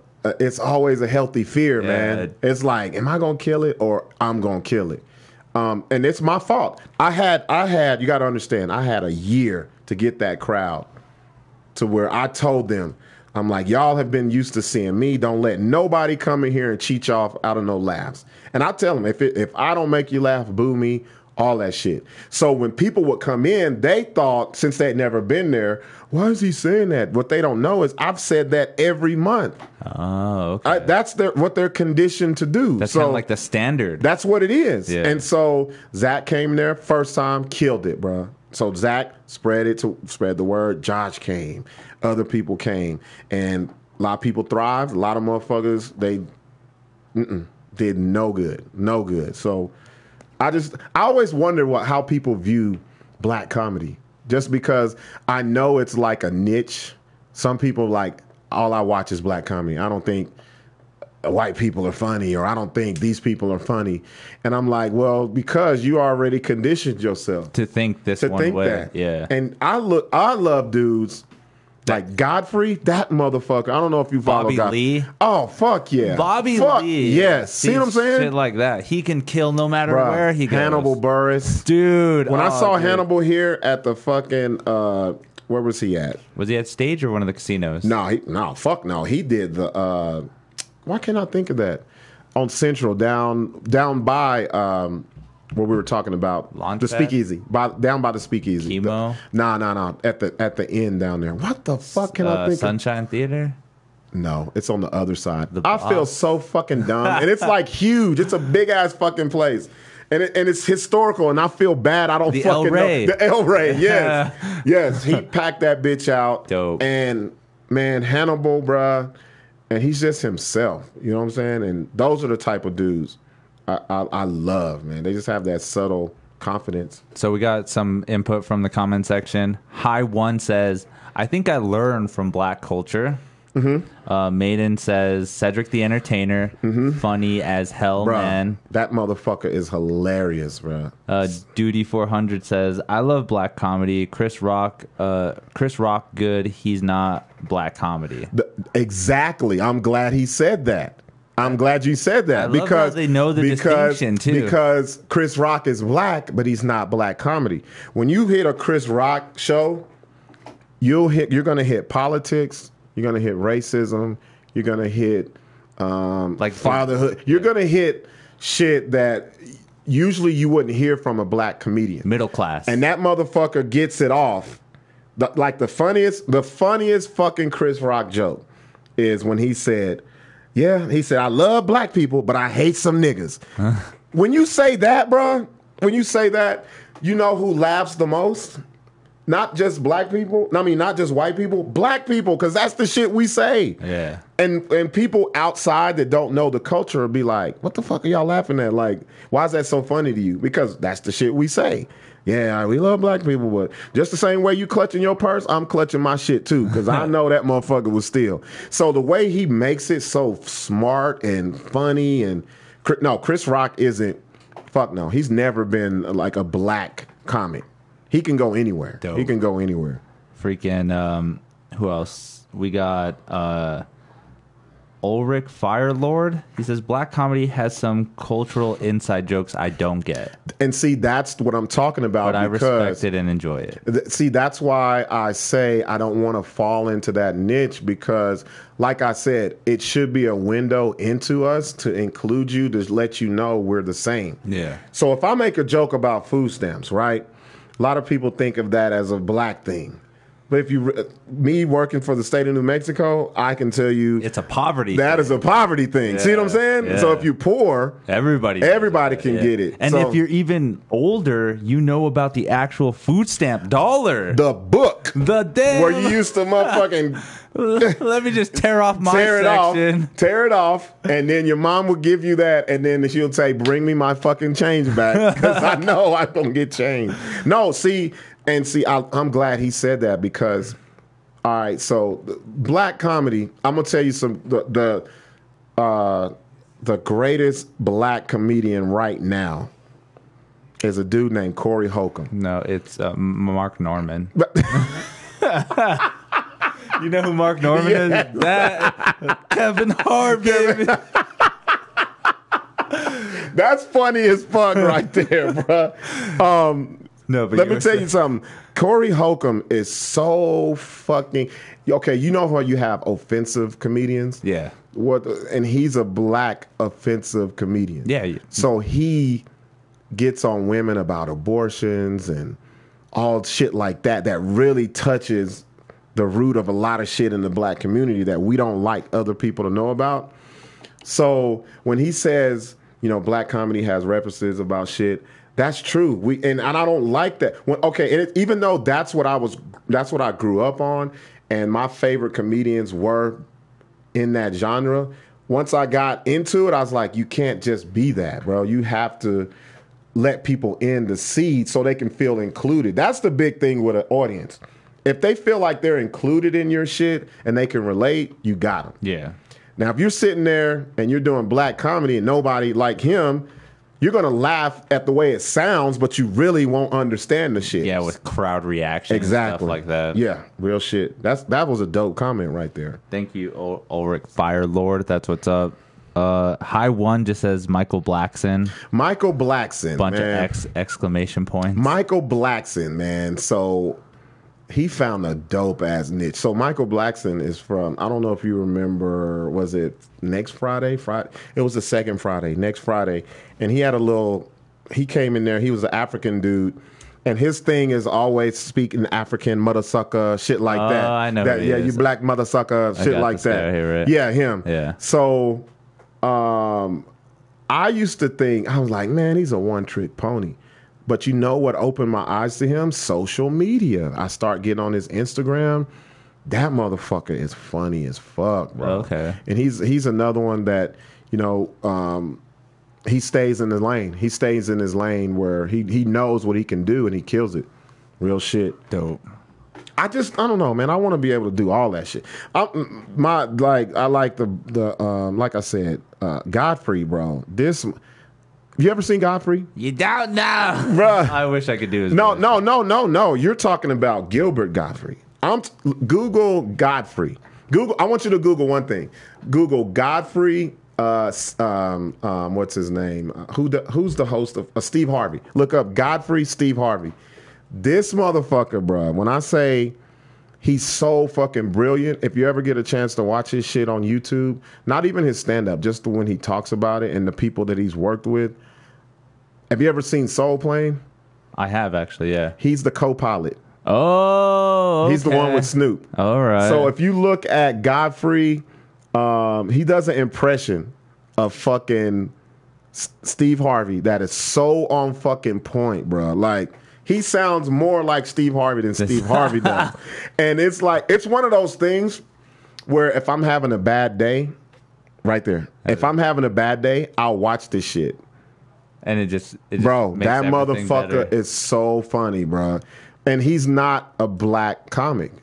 He's just a straight up comic, bro. He's done shit with everybody. So those are the dudes that I look up. I take from black comedy, but out here it's hard because when someone, like you said, oh, you want the black comedy, go to Buck, and it's nah, bro. I can go. Nah. If that's the case, I can't go to where you do and make people laugh because they're gonna feel like him. I don't know what he's talking about. See what I'm saying? Yeah. So I don't think.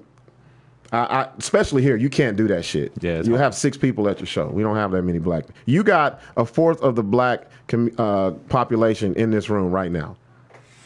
I'm telling you right now. You hear that? You heard that here, folks. You heard that here first. You got a fourth of the entire state is right here on the podcast. Right the fuck now. I can actually put that as a statistic. That's how badass that is. That's how fucking small of a community it is, bro. High 95 says, "Yo, is this Sway from MTV?" I don't know what that means. No, I know what that means. Shit, I wish I was Sway. And that was you. Hey, you got to watch out for that comment, bro. That could be highly offensive in these terms because that kind of sounds like all black people look alike. Oh, bro, you heard it here first. And you know it's crazy. Sway has long fucking dreads. How the fuck is this Sway in the morning? Are you Sway Colway? Is that guy you're talking about? Sway Colway? No, Sway. Yeah, him right there. Yeah. Sway Calloway. Yeah. Calloway. Yeah, he does. He's on. His show is Sway in the morning on. Is it X? What? One of them satellite radio shits. Probably XM. Yeah. Even though satellite radio shit is dying. That's just he's the only one that I know that's thriving with that shit. So, Duty 400 Louisiana says real shit. Laugh out loud. Thank you. Yeah. Time I asked to use the restroom and I stunk so bad from High 95. A bunch of random shit. High 1 was just telling us about that actor from Next Friday, the one they were talking about. Yeah, Michael Blackson. Yeah. Nice setup, thank you, but the mics are a little loud and poppy. My bad. That's probably me talking too loud, bro. That just means we have an actual guest here. Actually, this is everybody that comes here. They're just like, so is this how I should be talking on the podcast? Nah. Like, I'm having a great conversation, right? So I turn it up louder so I can hear them and stuff. Yeah. But see, I'm used to this shit with our setup. Yeah, because I've seen your show and stuff too, and I'm just like, he knows what he's getting into. Yeah. That's why I didn't ask you. I didn't do the bullshit of like, do you hate it when people say, so what are we going to talk about?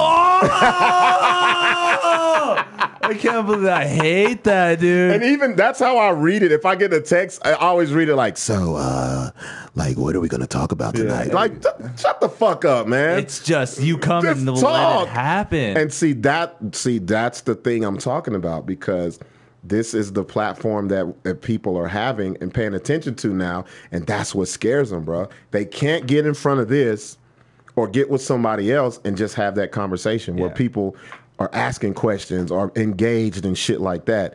That's when you know. When someone sends me that shit, I'm like, oh, yeah, you'll never come back again. You're not ready for this. I'm like, because I don't even know. And I say, I don't even know what we're talking about. We'll just get there and figure it out. Yeah, because that's always the hardest description, too, is how am I supposed to describe my podcast? Yeah, You just come and have a conversation. Mm-hmm. Well, what are we going to talk about? What are we going to talk about? And right when they say that, you know it's going to be a hard... It's going to be trash, bro. Yeah, just like, That's why I was like, I didn't hit you. I was like, I'll just let you know when I'm on my way. Fuck it. And that was dope, too. And it made sense, man.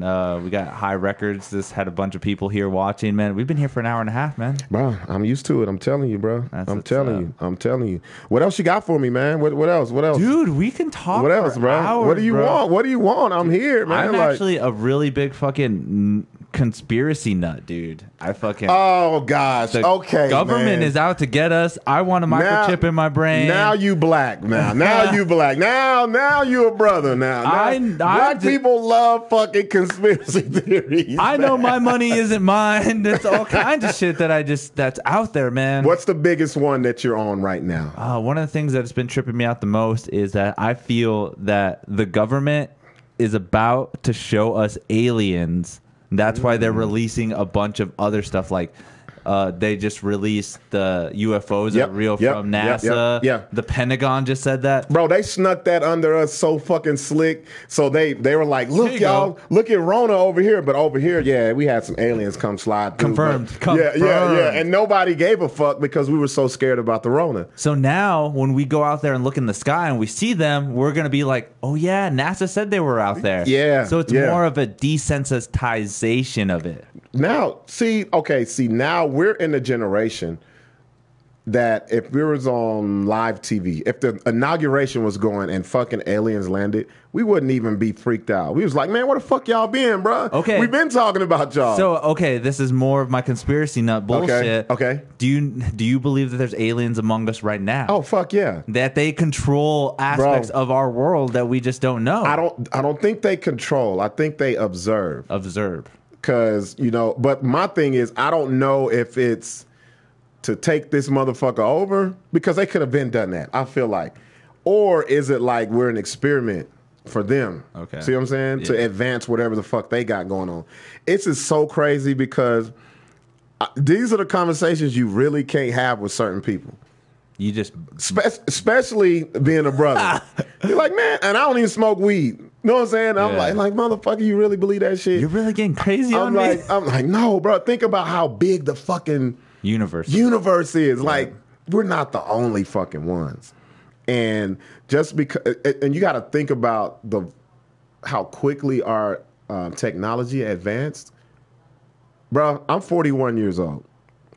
This shit right here, this is fucking amazing. To go from the fucking rotary phone to this shit. Yes. You got a fucking computer right here. Right. You could touch anybody in the world right now. Was that like 40, 30 years? Bro, that quick? No fucking way. No way. There's no way. Who the fuck just woke up and said, you know what? Let's put a computer in their pocket. No.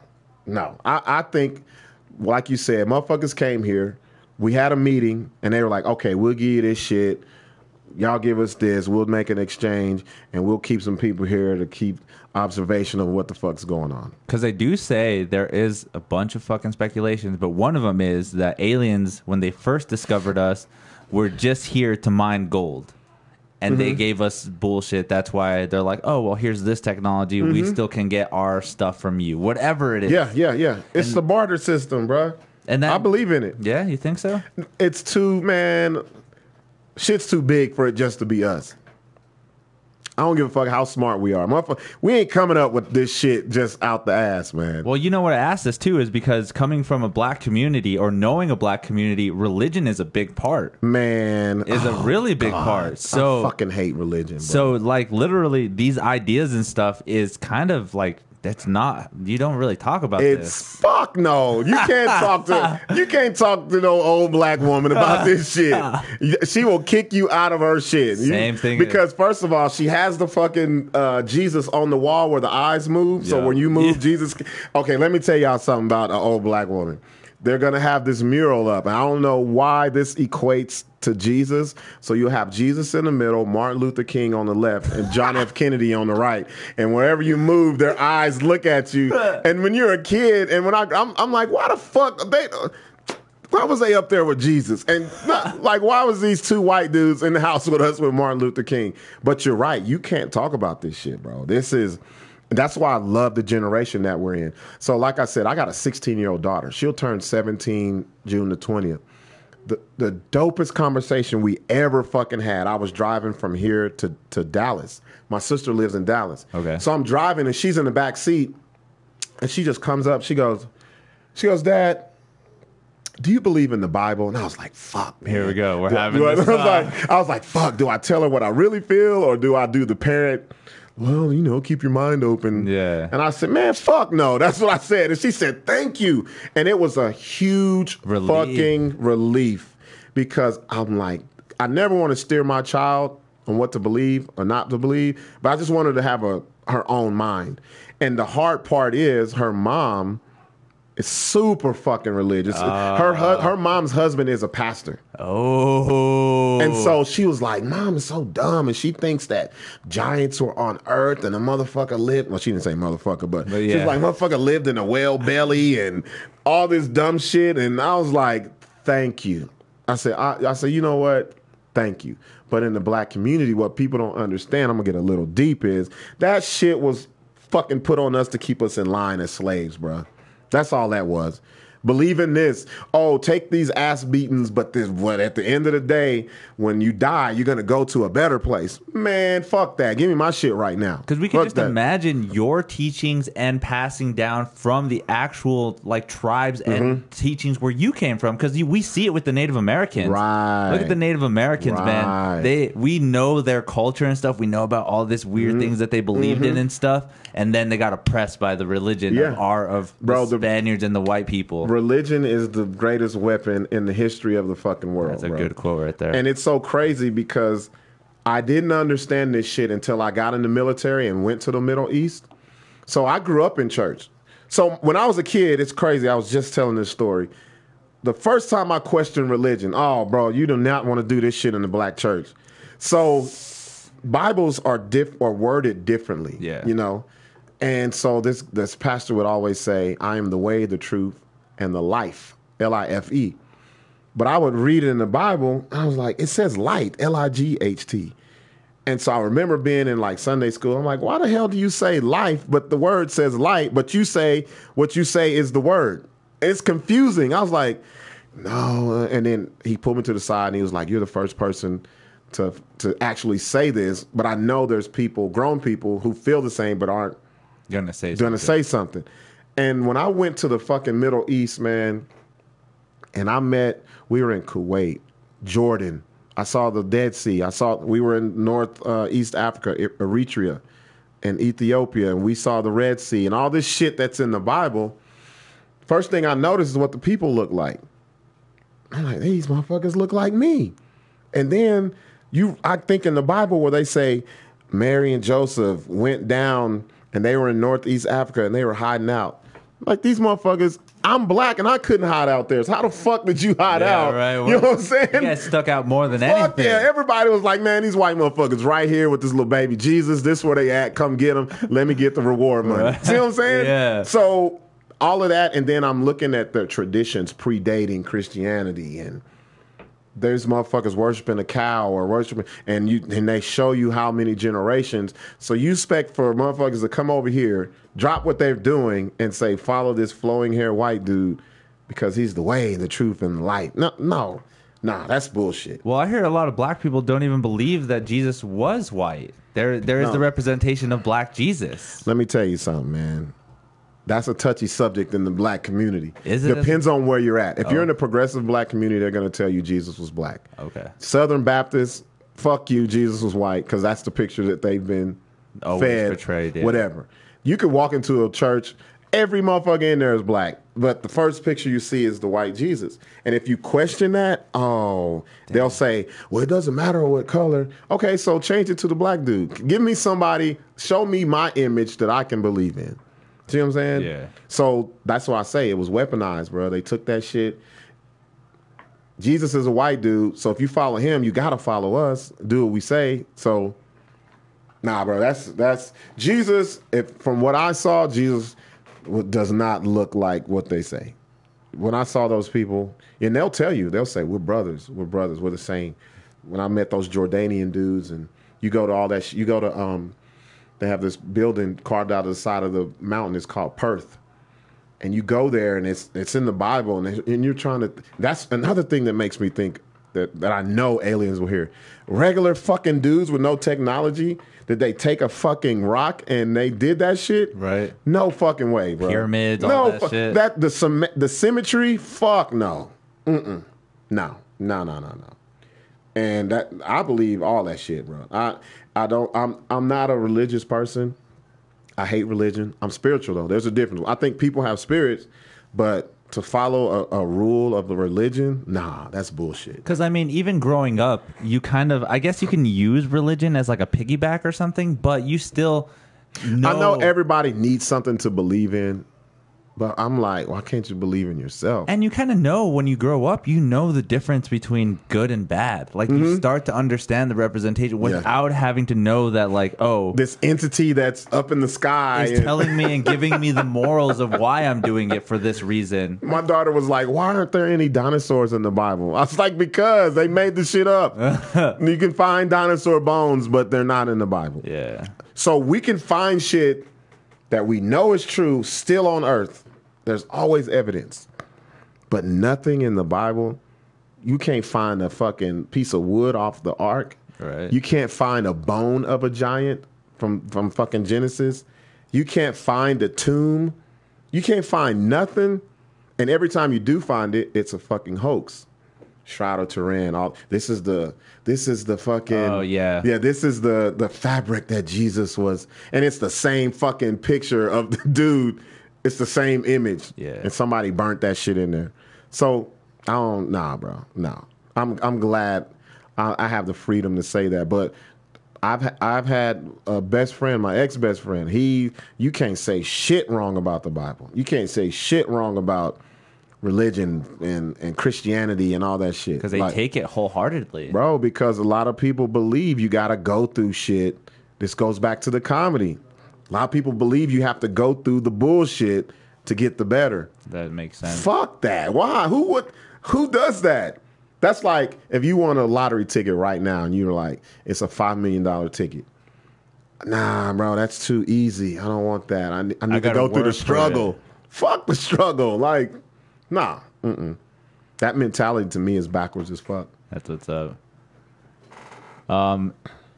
What is Ulrich Field said? Do you believe in the Mandela effect? Ooh, I do, bro. You do believe in it? You know why? Because the first time I got asked this and they told me about the halfway point of telling me what it was, I said, man, where you think you saw some shit and you swear to fucking God that it exists and it happened or whatever and it really didn't. Like, I really believe that shit. I believe because it's happened to me before. Like a deja vu kind of thing. Yeah. And you swear. And you're like, man, I swear that. And then somebody would be like, no, it didn't. And you're like, nah, bullshit. I did. I seen it. I was there. Like, yeah, I believe that. It's crazy to think about just though, because like as we've gone through history and as we get older, and dude, science is just blowing us away more and more with all kinds of bullshit. Bruh. Like, there might be a parallel universe out there now. Bro, you can't hide. All this shit is the conspiracies are turning true. Right? Oh, like, it was a conspiracy to fucking fly, bro. Like, they thought there was wizardry. Like, think how stupid that is now. Right. So think about the advancement down the line. A lot of this shit that we're saying is conspiracy is going to be everyday fucking life, bro. Everyday You life. kind of see it now with what's happening with the corona. Like, people are, like, conditioned now. Bruh. Stay inside. Bruh. Wear the mask. Bruh. I mean, I get it. But then another sense is, what's going on here? I see it like this, bro. There's a lot of shit. It's like somebody opened the floodgates for a lot of bullshit at once. And so a lot of things are getting overlooked because you got to think about it now with the Minneapolis thing. Yeah, George Floyd. Everybody's looking at that and kind of forgot. They didn't forget about the Rona, but it's not dominating the headspace right now. And then you know what was before the Rona? Mm-hmm. The Hong Kong riots. Because they were being oppressed. They were being oppressed and they didn't want to be under the China rule. They're a sovereign nation, all this shit. Think of how close proximity these really big historical events are fucking happening. Back in the day, you took 2, 3, 4, maybe 5 years for shit like this to happen. Right. This shit is happening every week. And it's happening so quick, people are forgetting about it. Then the last thing of what happened. Like, what was the other recent, like, actually a really positive thing? We went to space. Mm-hmm. We went to space, dude. But in between all of this bullshit that's going on right now, you know what's so funny? I remember when that shit went up, and I made a post. What was it? What's it called? SpaceX? SpaceX. I said, I don't give a fuck about SpaceX. And a lot of people got so mad at me. And they were like, well, our children. And I said, man, fuck that. What is it doing for us here? On Earth. What do we do? I was like, and I went back to the alien shit. Talk about that shit. That's way more fucking important to me than sending two motherfuckers into space just to float around and say we did it. Because they're literally just testing the rocket, just to be like, hey, it can go up and it can go down with no problem. And less fuel and quicker, and it's efficient and spent less money. I said, bro, that shit was nothing. That was just a fucking... Where's that money in the ghetto? That's an economic...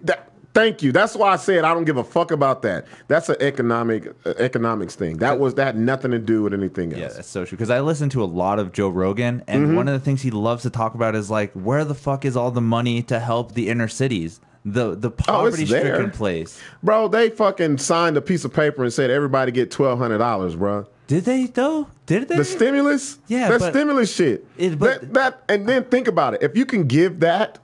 No fucking problem. They're talking about a round 2. If you don't have it, you don't give. That's basic. If you ask me for $5 and I don't have it, I can't give it to you. If you ask me for $5 and I have 5 million, I'll give it to you. No problem. So this whole shit about America's in debt and our economy, man, fuck that, bro. We're spending where we want to spend. They'll never put, you got to understand, when it comes to shit like this, it's like AIDS, bro. The money is in the treatment, not the cure. See what I'm saying? Yeah. It's so much money being generated in the hood. People don't realize that.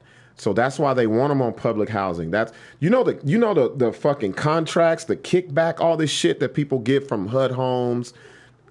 Even fucking food stamps. You're feeding a bigger monster, bro. You're like, we know they don't have money, but we ain't gonna give them no money. We gonna give them this shit to where it only spends. Yeah, and now we can really invest in farming. We can invest in all these food companies, Del Monte, shit like that. That's what the money is in the hood. But they don't reap the benefits of the money. That's the problem. It's like one of those machines where it's like just sucking out, but yet everything else is just waste. The same way they want to start wars, bro. Halliburton. They started that shit because Dick Cheney and all the motherfuckers was making money out there out of the fucking contractor. If people really pay attention how much money that people are in over there, it's about the fucking Saudi Arabia oil. Who's invested in that shit? Oh, let's just go start a war. Fuck it. That's what's going to happen. We're going to get our money, our pockets fatter. So you think war with China is inevitable? Nah, China don't even give a fuck about us, bro. Okay, that's the thing. China don't give a fuck about. If China, it's always been a constant race between us and China, though. No, it's because. Nah, that's propaganda, bro. No. Yeah, it is. Yeah, it is. That's propaganda on our part. We're trying to our part. We hype that more. When's the last fucking time you heard China, whatever the fuck he's called, get up there and do what Trump does to China? Cut tariffs, all kinds of bullshit. They don't give a fuck. China is its own thing. China's like this. Y'all need us. Yeah. That's we don't fucking need you. China's getting to the point. That's the problem that America has. We want to be like that. We want to be the top, like we used to be. At one point in history, we don't need y'all. Now our shit is so fucking exported out, or we depend on imports so fucking much. We can't be. China is self-sufficient, bro. Think about all the shit that China makes. China is like, y'all need us. The fucking T-shirt you got the fuck on right now is China, bro. Like, they don't need us. And that's why the thing is, people get mad when I say this. The only way we'll really go to war with China is if we press the fucking button or do something to them. You don't think it would be like the best thing I've always learned or that I've heard of is that in this tragedy or whatever, politics always like take advantage of it. Oh yeah, so fuck yeah. So it's politicizing everything. There's something bigger going on in the background that we just can't see, especially with the way that the elections are turning out. Especially the way that they're probably watching us with like a keen eye. Okay, now think about how Russia is dabbling into our shit. There's a reason for that. It ain't because they want us to do good. They want that propaganda of go against China to make us beef. Bro, I'm telling you, they want that beef, man. They want it. They want the beef. And people like Trump, so all this, like, patriotism is fake as fuck to me. Like, it's crazy. I was in the military. That's why I didn't last. I was like, this is the fakest shit ever. They use that, bro. They tap into people's. If you've been, you gotta understand, we came from the Cold War. We all even before the Cold War, it was always something like America is competing. We gotta do this. And China, bro, China don't need nobody. They don't. They really fucking don't. We throw that China shit out there. I don't. And you say it's inevitable. We think about how long we've talked shit about China. If China was who we say they are, they would have been fucked with us. Think about it. Before even any of the other countries started. Before any fucking body. Before, like, think if China was fucking like, I'm not even going to say Iraq because that shit was made up. Think if China was like the motherfucking bin Laden. Taliban. They was pissed. You motherfuckers came over here and destroyed our shit, bro. We were allies. We were fighting Russia. Then you turned on us, took all of our shit, depleted us, all that. Fuck America. I always say, we always keep talking this shit about China. If China was our real enemy, they would have been fucked with us. Would you put our shit up against China? Be real. If shit was to go down, would you be confident like you were confident about fucking Afghanistan, the Middle East, and all that shit? Would you say, fuck it, let's get them? I would be confident. Shit. You don't think so? Shit. Fuck no. China got some shit up their sleeve. Okay, bro. but not only that though.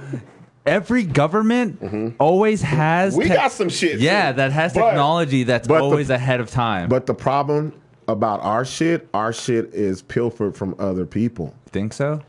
That's how we fucking got atomic weapons. We went over, Second World War. We was like, damn, these motherfuckers in Germany smarter than a motherfucker.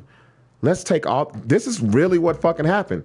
We took all of their fucking scientists. We didn't give a fuck how many Jews they killed, how many fucking shit that they built to kill Jews. We brought them over to our shit. Start working for us. Hey, you American, we'll wipe your slate clean, and we broke them up into two parts. You had the one part that went and worked on the fucking H-bomb because we was like, we need that shit, bro. Our scientists didn't know how to fucking do it. It wasn't until the Germans came over and made that shit. Then you know what's the second part? If you look up who is the father of NASA, he was a fucking Wernher von Braun. That motherfucker was from Germany, and we wiped his slate clean because we didn't have that shit. The same shit happens now, bro. I'm telling you, bro. America, we have the funds, and we can make it look like, okay, you're good. If we say you're good, you're good. But if we say you're bad, everybody's gonna be like, fuck you, you're bad. And that's what we do with China. And I'm not even a China sympathist or none of that shit, but I see it. I'm like, history repeats itself. Okay. We manufacture our enemies. Because it's crazy. We manufacture our enemies, bro. Real shit. Yeah. They're making moves that just kind of make everybody else weary. Like, you've heard the Belt and Road Initiative. Mm-hmm. They're trying to bring that back. They're taking more ports in the South China Sea now. It's just like, they've even retailed money and lend it to like South African nations with the promise that they will never call back the debt for 100 years unless something significant happens. Right. But those are no power plays? Bruh. Those are power plays. But who makes them do them? When you have the fucking leader of the free world saying China, China, and everybody over here is like, yeah, China, China, are you going to sit there and be like, here they go with that bullshit? That's the propaganda, bruh. We make that happen. Like I said, we're the ones who push. We're in the free world. We control the media. America does. And people can say, no, that's American media. No, fuck no. If you go anywhere in the world, they're talking about America. They know shit about us. It's America. That's why you can go anywhere and motherfuckers speak English. Because they feel like they probably watched the shit and they're like, oh, America, that's whatever. You know what I'm saying? Yeah. So we met. Okay, I'll give you another country who we've been demonizing and people been scared of for fucking years. Ain't shit happened. North Korea. Oh, yeah. See what I'm saying? Yeah. We keep that fucking narrative. There's certain countries that we have to be like, yeah, man, they trying to plot on us. And it's all about what we talked about. It's about money, bro. Yeah. It's about, I think, this is what I think, bro. And people will get mad. I think we're jealous that China is self-sufficient and they have their own shit. And we're so used to taking shit. We haven't been able to take their shit. Because it makes me, I don't get it either when our companies are there. Mm-hmm. But there are companies. Mm-hmm. Is that like our military bases in another country? Is it kind of that same mentality? That's a good fucking question. So you mean like Apple, yeah. all these really big tech companies, but most of their manufacturing and everything they develop come from China. Why? Because I just told you, we'll have the money to pay for the shit, but we ain't got the brains to do the shit. That's why we need China. Real shit. If we was to do what people think we should do or listen to that bullshit, America would be fucked right now. If China was who the big bad wolf, like we say they are, we will be fucked. They can cut off ties. Bro, we could be fucked. I'm telling you. That's why I say we don't really want to fuck with them, bro. They got more people. They got more technology. Think of all the technology that you know is in China. Think about the shit that you don't know of. Yeah, exactly. See what I'm saying? Yeah. And I think our intelligence knows that, and we keep fucking with them, and I'm like, leave them alone. You know how dope the world would be if China and America actually got together? Dude. You know how dope that would be? But nobody wants that because there's no money in peace. And it's a competition based thing too. Mm-hmm. Like they kind of feel like, oh, it's team this or team that. It's the Olympics, bro. Yeah, there you go, bro. It's the Olympics. You know how mad America was that the Chinese divers was winning shit. That's our mentality. That's how fucked up Americans are, bro. Like, you mad because these motherfuckers on steroids. They taking hips out. Like they're taking out 2 vertebrae so they can fucking hit the water at a certain. You know what I'm saying? Like, we get pissed when it's not us, man. And I think that's the whole thing with China. We did it with Russia. We did it with the Middle East. Like, on the real, we really had a beef with the Middle East. You go after the richest country, which is Saudi Arabia. We ain't never fuck with them. Because you know why? We got too much money tied up in them. Yeah. It's all about money. That's what it is. Yeah. They finance a lot of our shit. So I don't believe that shit. I always think that there's something behind, especially if a motherfucker is telling us to hate somebody. What's the real issue? There's more intent. What's the real? What do they have on us? Okay. See what I'm saying? That makes sense. That's how I think about it. Because, like I told you, I'm a conspiracy theorist my damn self, bro. We're getting all the inputs of this one on this episode, man. Real That's shit. What's up. Buck, we've been here for 2 hours, man. This is a good podcast, man. It was dope. It don't even feel like it. You got to come back. Hey, let me know, bro. We do this all the time, man. I want you to come on both of my shits, bro. I have the podcast, the BS show.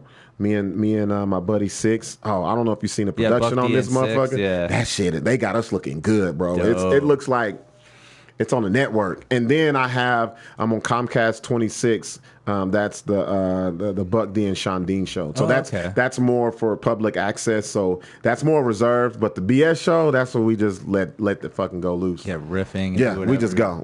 Yeah. What's up?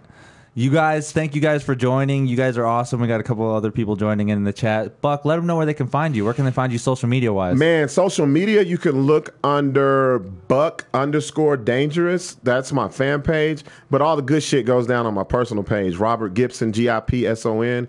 On Instagram, Buck_Dangerous. Also, that's the same thing for Twitter as well. So that y'all can find me on all that shit. Right, guys. You guys make sure to look up all that stuff. We'll be back. We'll have some more guests coming in here shortly. Make sure to check out everything social media. Muse Me TV also be streaming recently, so we'll get that shit going.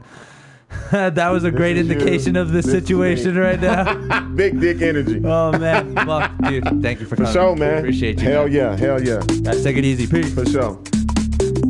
Bro, that was so fucking dope, man. That was